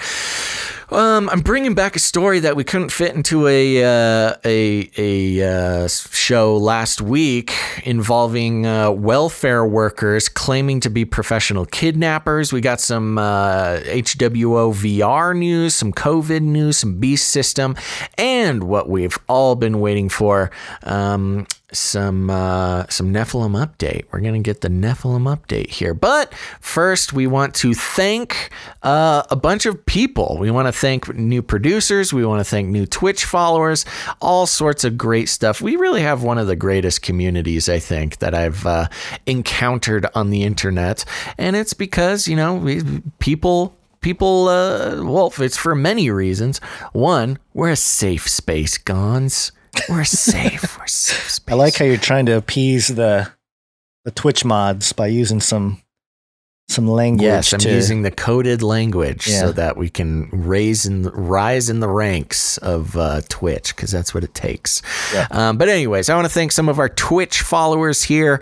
I like to thank the Twitch followers because Twitch, out of all the outlets that we can live stream on, Twitch, although it does block the term white privilege in the chat, has been the kindest to us online here. More Twitch notifications go out to followers.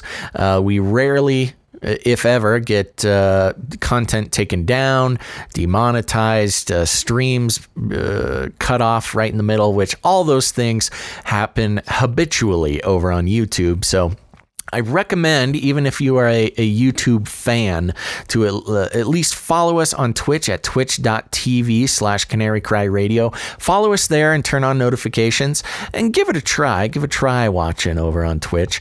And Twitch has a lot of cool tools. The emojis are better. The chat's better. It's where all the cool kids are. And it's also helps us out, helps us support ourselves over there. But I want to thank some new Twitch followers. Gons, are you ready to ding away? My finger is ready to ding. Okay, here we go.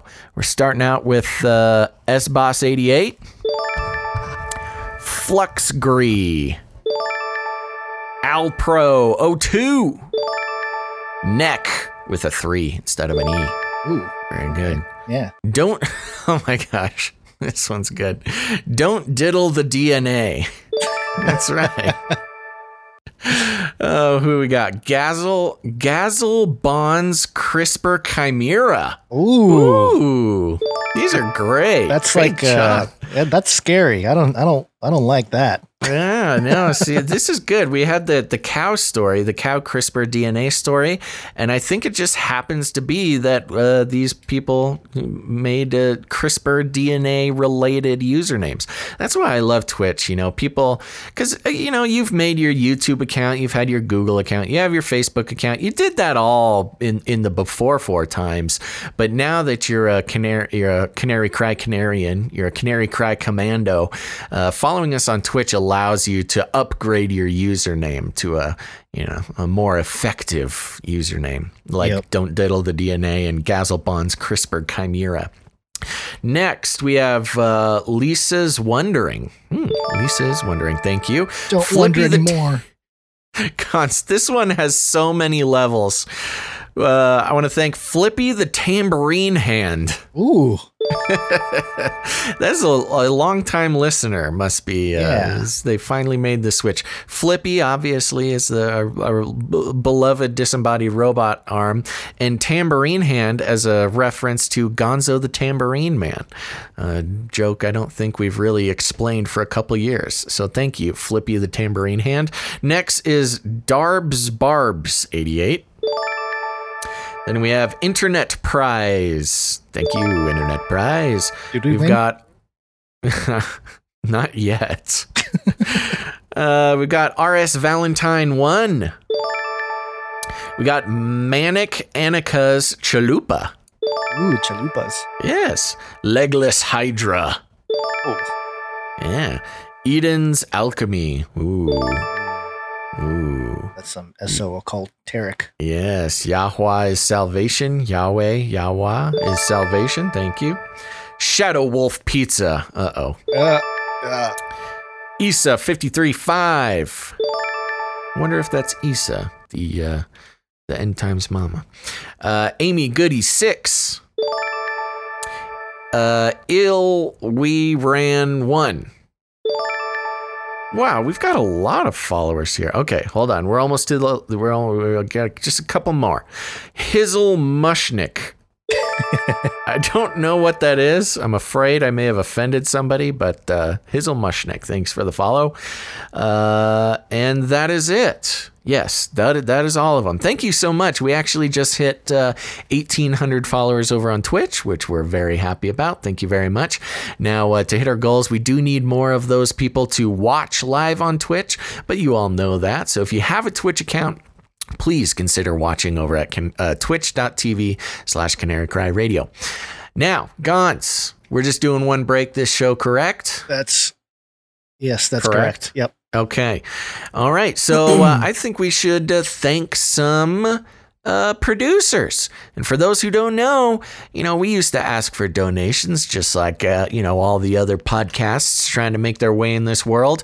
But we quickly realized that this is the real world, and people who help pay for the creation of media content, they're not just donors, they are producers. So over here on patreon.com/CCNT, which is just one of the great ways you can help support the show and become a producer. And we had one come in during the show, so they get to make it on the list. Gons, are you ready to thank these new producers? Yes, very excited. Okay. The newest member of the producer family is Falcor's mom. Ooh. Thank you, Falcor's mom. Yeah, sounds intense. Pretty cool. Yeah, Falcor's mom helps produce the show. Then we got Mikey Sam. Thank you, Mikey Sam. Thank you, Mikey Sam. And then also a big old thank you to Christine. Thank you, Christine. Thanks, Christine. Yeah, those are all the producers that came in over the weekend. You can join them at patreon.com/CCNT for Canary Cry News Talk. There's all sorts of fun stuff. We got bonus episodes over there on the Patreon. We got merch and cool stuff. Wait, I don't know if the merch is on there yet. Oops, I may have just given away a secret. Moving on. Over on the patreon.com/Canary Cry Radio, we had another one come in today. This is great. Carl. Thank you very much, Carl. That's Anime Carl. Producer Carl. We also have, that is it. Thank you very much, Carl. Anime Carl? Yep, Anime Carl. Oh, that's fun. Thanks, Anime Carl. So there you go. Those are some of the new producers that came in on Patreon over the weekend there. Remember, patreon.com/CCNT is a great way to support the show and become a producer. Now, if you don't like Patreon, there was, we had some Patreon trouble a while back.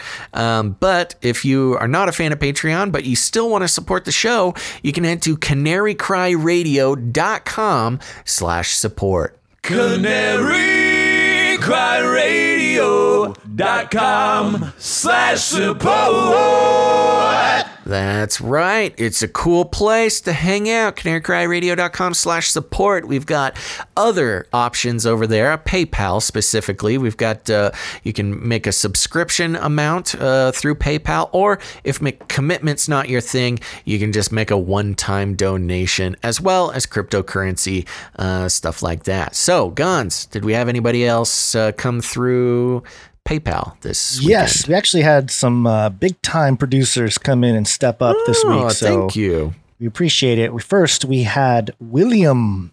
Thank you very much, William. Producer William. And matching producer William is producer Arnold. William and Arnold. Was it William Steele?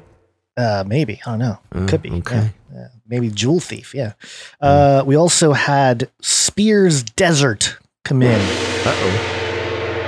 You disappear. I lost you for a second. What was that name you said? Spears Desert.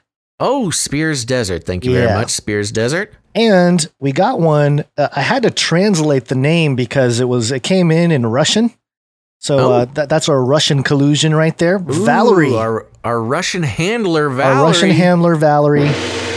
Thank you for your support and producership. And so, thank you for all 4 coming in. Big time. Yeah.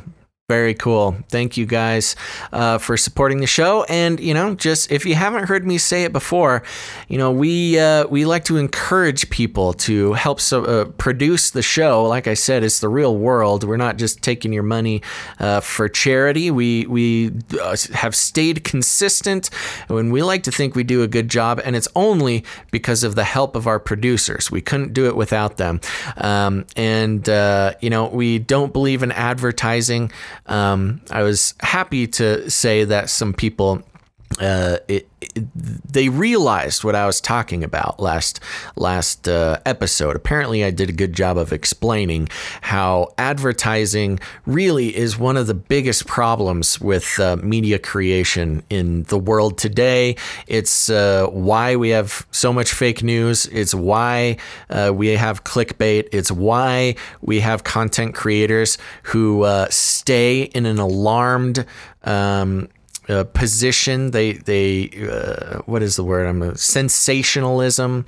The clickbait headlines, the all that kind of stuff. It's because the desire to get as many eyeballs and attention and activity around the stuff you make, and it's really part of the reason why the world has been put into such a frenetic, confusing state, is because when you rely on advertisers to support yourself and create a piece of media, you have to do what's called brand safe. You're not allowed to say a lot of the things you want to say. We certainly couldn't do the show in its current form if we had to rely on advertisers.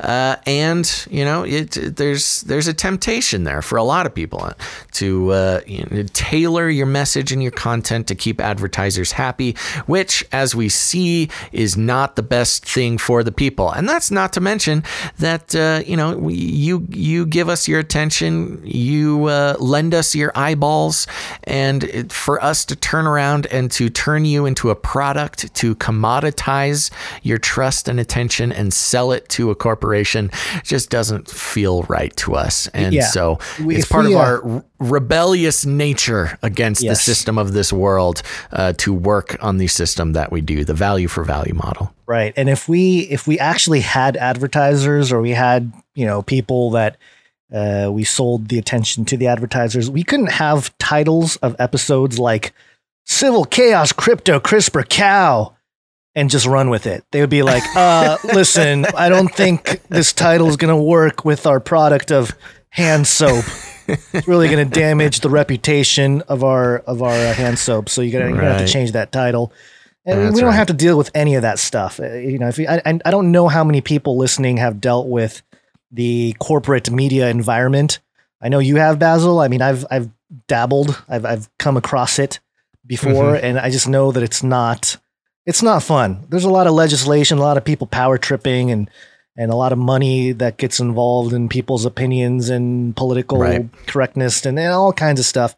And we can just avoid all of it, and we can just say whatever we want. And of course, we'll get demonetized by YouTube, but hey, it's okay because you guys support us. I've mentioned it on past episodes, but just because we have new people, I'll say it again. I don't mean to repeat myself too much, although I can't help it sometimes. But Gons, over the years, we've gotten we've been solicited quite a few times from some fairly big advertisers. And I think it's because, I think the main thing is that, these big organizations, they just kind of, if you have the numbers, they'll open the conversation. Right. And we have had to turn down, well, not had to, but we've chosen to turn down all those opportunities because, well, one reason or another, it wouldn't have been right for the show. Wouldn't have been right for us. Man, we really should have taken that the big one. The big one. The big one that we we turned down because we just didn't feel right about it. Could have had the big one, man. I know. But that's okay. Instead, we get to sleep at night. We get to keep our souls, and we get to feel the warm and fuzzy joy that comes from people deciding that they value this show. They value the content within the show. They value the free nature of what we do, and they want to support it and join the ranks of producers. Like I said, not just donors. Yep. You're part of the actual system. It couldn't exist without you. Okay. Yep. We're running short on time, so we got to zoom through this real quick, but we did get a jingle. That's another way to support the show. You can send us jingles, relevant jingles. We got one from Tim, and Tim sent one in. That's going to be our theme jingle for the World Health Organization. Fantastic. I like it. Short, perfect. Snappy. Yes, it is perfect. We're going to use that. Jefferson 33 in the chat was wondering what our big advertiser may have been and suggested the KY Jelly contract. It was not the KY Jelly contract, Jefferson 33. No. Well, thank you very much. Who was it who created that jingle? That was Tim who created the jingle. Tim. Yeah. Thank you very much, Tim. We needed a jingle for the HWO. That's great. Now, another way to become a producer is we like to show art on the show. Show-specific art, show-inspired art. We've got some great artists. The art shows up on our Facebook feed, and it'll be in newsletters and things like that. And, we've got some very talented people who will listen to the show live and create art as we do the show, and that's great. One of the very prolific artists we've had lately is Gazel and Bonds on the Twitch chat, a young listener named Allie, and we've got a couple more pieces from her today. What do we got, Gons? We have the Face Like the Sun. It's the lion. Very nice. It's like the logo, but hand drawn. Yeah, and she's very talented. Very talented. I like it. It's powerful. And also, we got one more here. This is a little disagreement, is what it's titled, and I think it goes back to our the episode where we argued, right? I guess I yelled at you or whatever. Well, this one, there was some great art regarding your temper tantrum there. But this one is specifically, Allie has done a great job of putting a series of pieces together that are centered around my cats. And this is another one called Little Disagreement. And it's Monty isn't going to wear a headset ever. Not if you want the script for the show. And of course, the folklore being created that Allie is so expertly crafting is that the whole show is scripted by a number of cats that control the show. Yes. Very good. Also, one way you can support the show and curtail the advertisement, or at least get paid for your advertisement, is the Brave browser. I'll drop a link in the chat there if you guys want to try it. It's brave.com/FAC922. I don't know why that's the extension there, but there you go. You can check it out and earn some BAT token for browsing the internet. And I think you had, did you have a couple reviews that you wanted to read from the Apple podcast? And real quick, just for the transparency, Gonzo, Brave browser is a cool browser, privacy centric, and helps you commoditize your own attention. So you get paid in cryptocurrency just for surfing the web. And the link you dropped in there, and it'll be in the show notes, is an affiliate link for Gonz, part of his funding structure for his life. So if you want to help out Gons and also learn about a new way to interact with the internet, check out Brave, Gons' Brave browser affiliate link. That will be in the show notes and is in the chat. Yep. And yes, okay, I finally did it. Now, the reviews on Apple, iTunes, Apple Podcasts, and other places are very important. It's one of those things, the very few things that are completely out of our control in regard to this show, Gons, is one of the best ways that new people learn about the show is the algorithms. Share the show with them. And those algorithms are only what's the word I'm looking for? They're only influenced by ratings and reviews. So you, the listener, can play a very important role in helping the algorithms share the show by leaving ratings and reviews on Apple Podcasts. And I've been saying I'm going to read a couple for a few episodes now. And here are a couple. This one is from Godspeed to Finch, another great producer and artist of the show. And they leave a 5-star review that says, "World news from a more logical stance." I like that. I like being called logical. I don't get it very often, but I appreciate it. "Funny, clear-headed observations of the world news seen through a biblical lens. Checkity check check. It homes." That's right. Thank you very much, Godspeed to Finch. Thanks, Godspeed. Very to effective. Finch. That's what I'm talking about. We need more of those reviews, and the robots will learn that they need to share this show with everybody.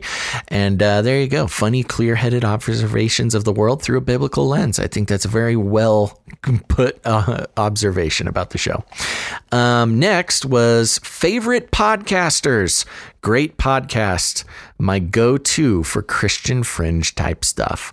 And that's great. I love being a go-to. Thank you very much. And that was from JRob22 over on Apple Podcasts. You're the one. You're the one for me. You're the one. Thank you for the kind words. You're disappointing people in chat. I am disappointing people in chat? You are. I always am. By calling this one person the one for you. Oh.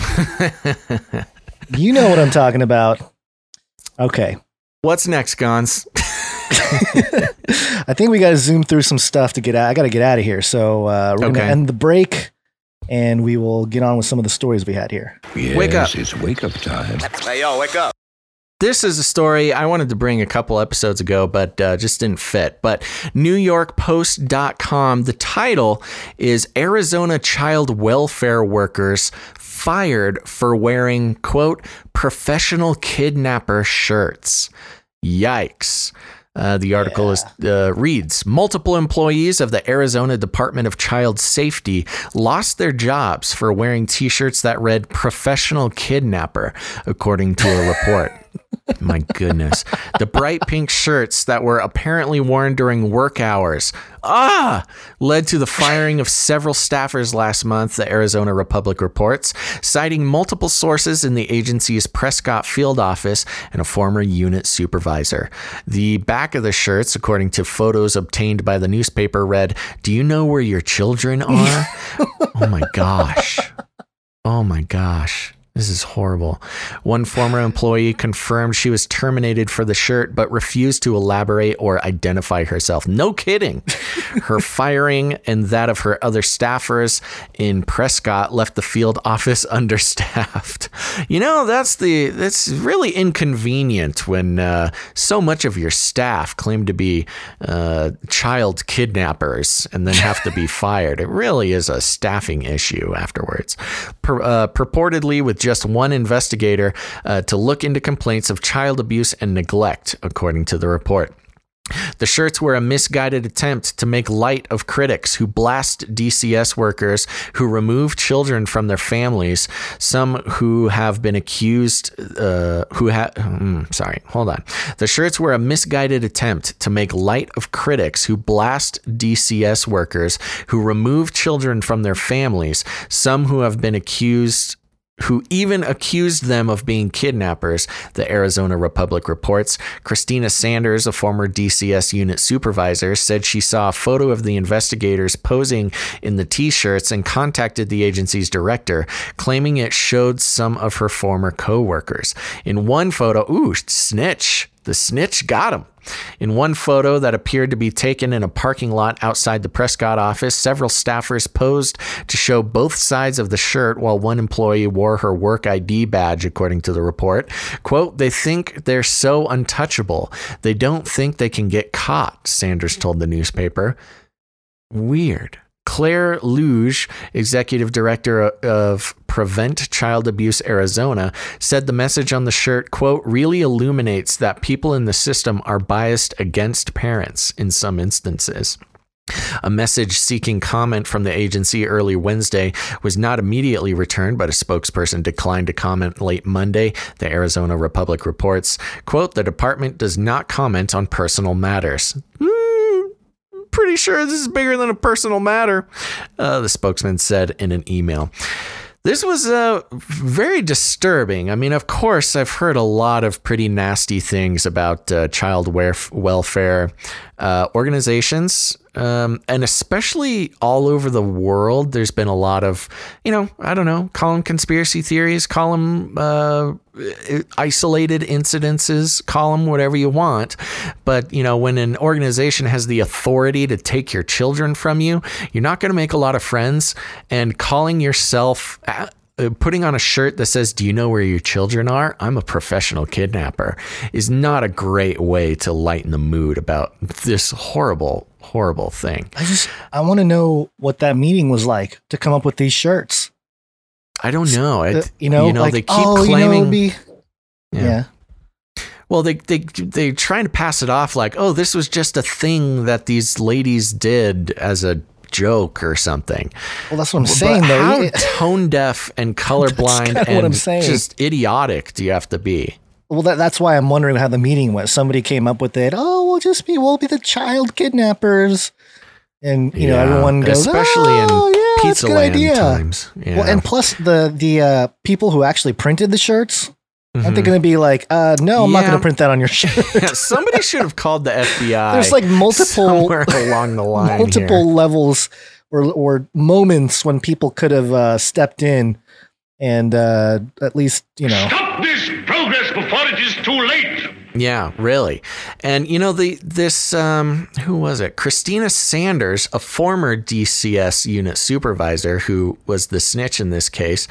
And she said they think they're so untouchable, they don't think they can get caught, which is a kind of a weird thing to say about a T-shirt incident. Yeah, that is weird. It's kind of almost like they're trying to make it to almost make it a sarcastic thing because they're guilty of something. Well, that's what I mean. Yeah. It's like, I don't know, you've got this former agent who used to work there and was in a position where they felt like they needed to blow the lid off of this. It really is quite a suspicious situation. And of course, this is not a funny thing. Like I mentioned, there's been a lot of shady things in connection with different child welfare organizations over, just globally or whatever, flat earthly.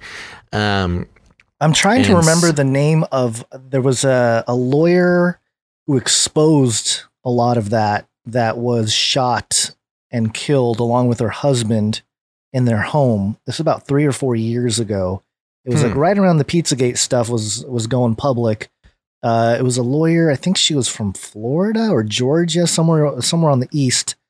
And she had written a whole thing exposing the whole system of child welfare and how they did, abuse some of their power and stuff and helped out some of these child trafficking rings. Right. And she was found dead, allegedly murder-suicide. Wow. So of course there's stuff like this going on. And I do have to thank for the remnant in chat for saying, "For we not wrestle against Karen and her terrible shirts, but against powers and principalities." So thank you very much for that. Yeah, very good. Yeah. Okay, so there you go. Yeah, wild that somebody would think that that's okay, even in a joking way. Yeah. We got to shave a couple stories, but I wanted to get through this one and then we'll do the Nephilim update. So here we go.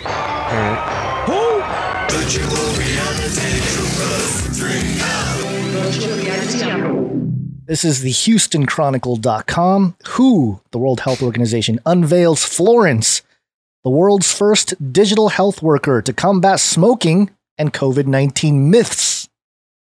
The World Health Organization has launched its first digital health worker, Florence. The digital health worker was created by a company in New Zealand, Soul Machines. We've reported on Soul Machines. Now they have a reason to deploy them now. Because Florence is a robot, there's no potential health-related judgment involved. Greg Cross, I remember talking about Greg Cross and saying like, Cross, eh? Co-founder of Soul Machines, eh?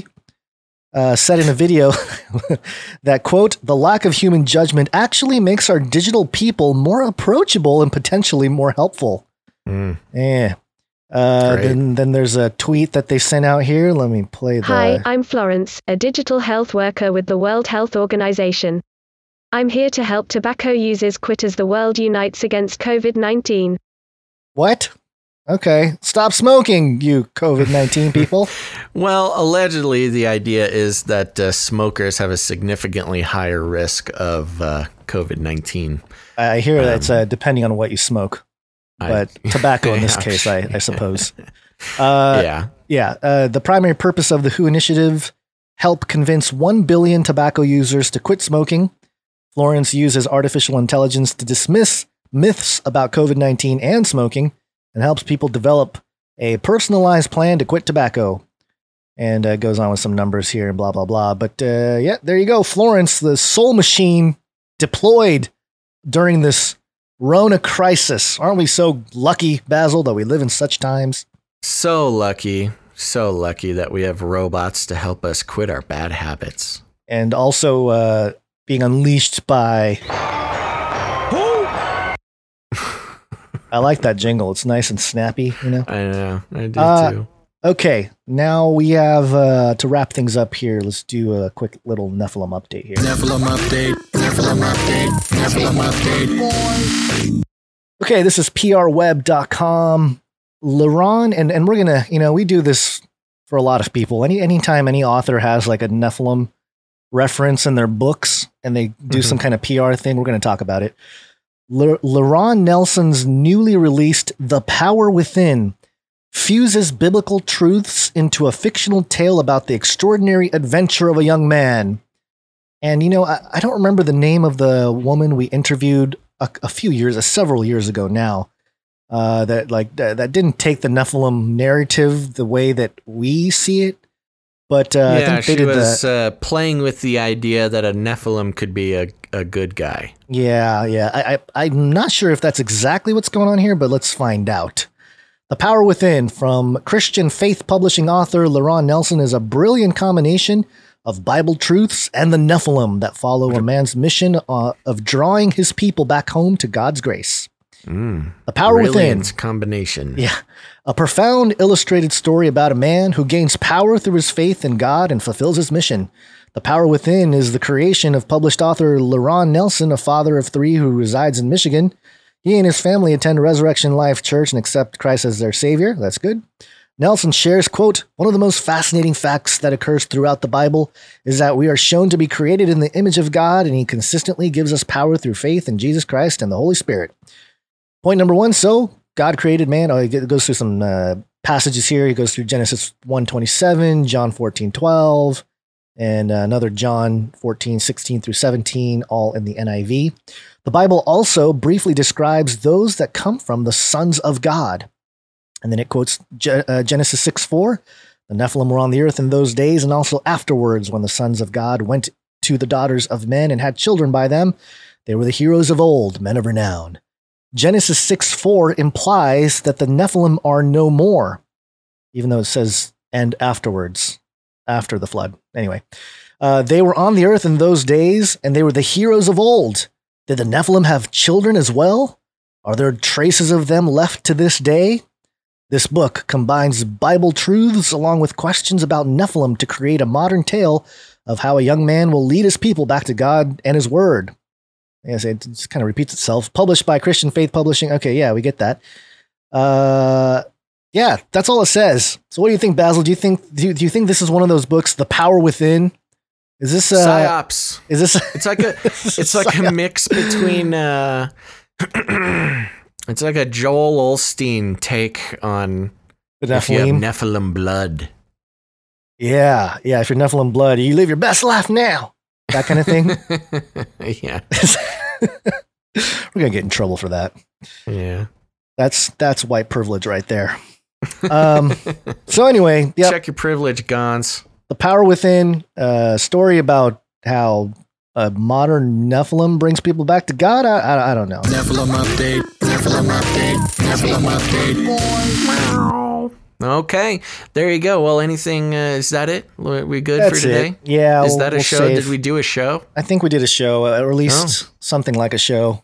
Good. There you Over go. 2 hours. Show adjacent. Yep. We're not quite at the 3.5 hour point, but people That's can't okay. handle the That's 3.5 good. hours. Thanks, everybody, for tuning in to this episode of Canary Cry News Talk. Here's the thing. Remember, we're doing this for now and for the past, oh my gosh, like 5 months.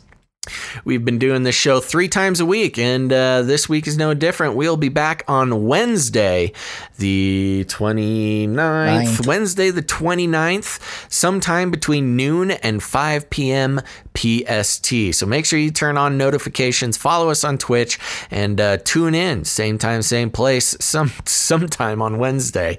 And we will see you there. And remember, you got to remember us, because we need some more producers for next week's show.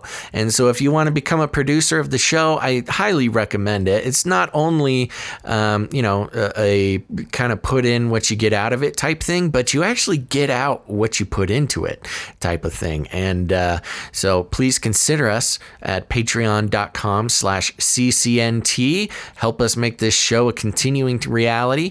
But if you don't like Patreon, you can head over to canarycryradio.com/support. canarycryradio.com/support. That's right. That's where all you cool PayPal folks and cryptocurrency folks can help us out. And we look forward to giving a shout out to our generous and important producers on Wednesday. Now, remember, if financial support is not in the cards for you, that's totally cool. We understand tax season. It's just everything's hard right now. But there's other ways you can be a producer of the show. You create art, show-related art, if you're a graphic designer or artist or something like that, like Gazel and Bonds. Good listener alley there. You can send all art to canarycryradio@gmail.com. Is a great way to get that to us, as well as jingles. If you have a show-related jingle, a topical jingle that you create, make it short, make it snappy, and don't give us copyright infringements. You can send that to canarycryradio@gmail.com as well. We couldn't do it without you folks, so thank you very, very much.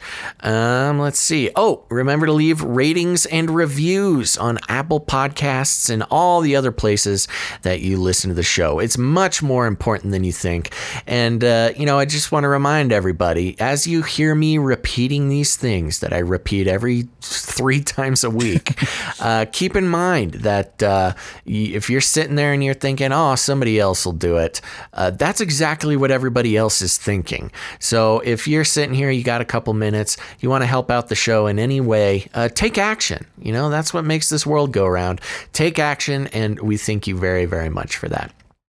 Okay, now, one of the other great ways to support the show is simply sharing it directly with your friends. You got friends, you got family. Dave needs to hear this show. So why don't you just share an episode with Dave, help him along his journey of waking up and realizing that this world is not what it seems. And a good way to do that is just to send him an episode of Canary Cry News Talk or Canary Cry Radio. Just send it right to him. Say, I think you'll like this. I think you need this. And that's a great way to do it too. But this is a real broad, you threw a real broad brush there with the Dave. It's just prophetically calling out Dave. Okay. We're going to have some new Dave listeners on Wednesday there. But hey, if you need more instructions, here's what you do. You walk right up to Dave, you grab Dave by the cage, and then you shake it, Dave. The end of the world occurred pretty much as we had predicted. I want to shake things up, stir up some controversy, rattle a few cages. Hey, stop that! You'll never silence me. I'm the last angry man, a crusader for the little guy. Leave the bird alone. Never. Rattle a few cages. Rattle a few cages. The human race will have every opportunity to improve. And if they don't? Ask Noah. That's right, just ask Noah. Okay, remember people, Wednesday, sometime between noon and 5 p.m. PST. We will see you there and with much more Canary Cry news talk to talk about. So, we'll see you then. Thanks for tuning in to Canary Cry News Talk. See you next time, but until then, all together now, think outside the cage. Especially Dave. Dave. It's gotta be biblical. Aliens. I tried to tell you.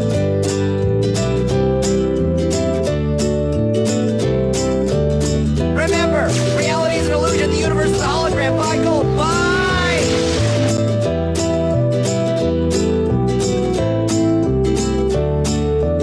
Shoo, hallelujah.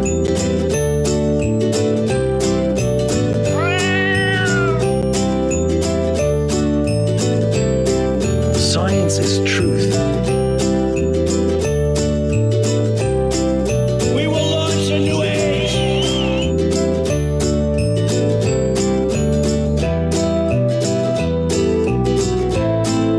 It will kill.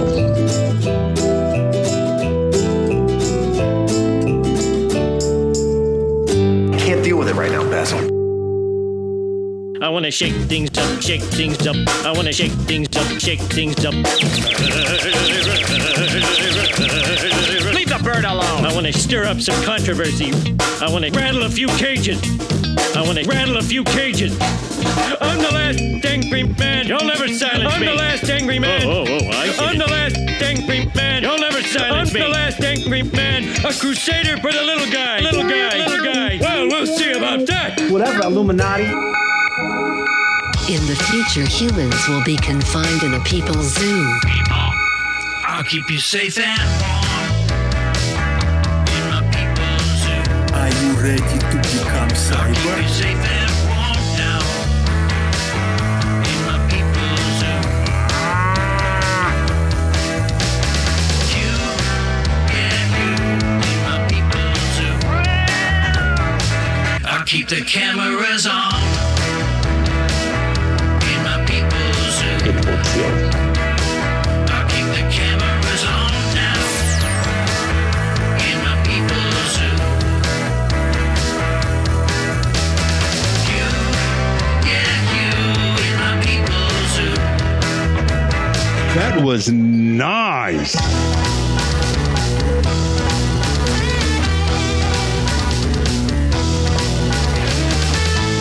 You can't handle the truth. I'm for the robots.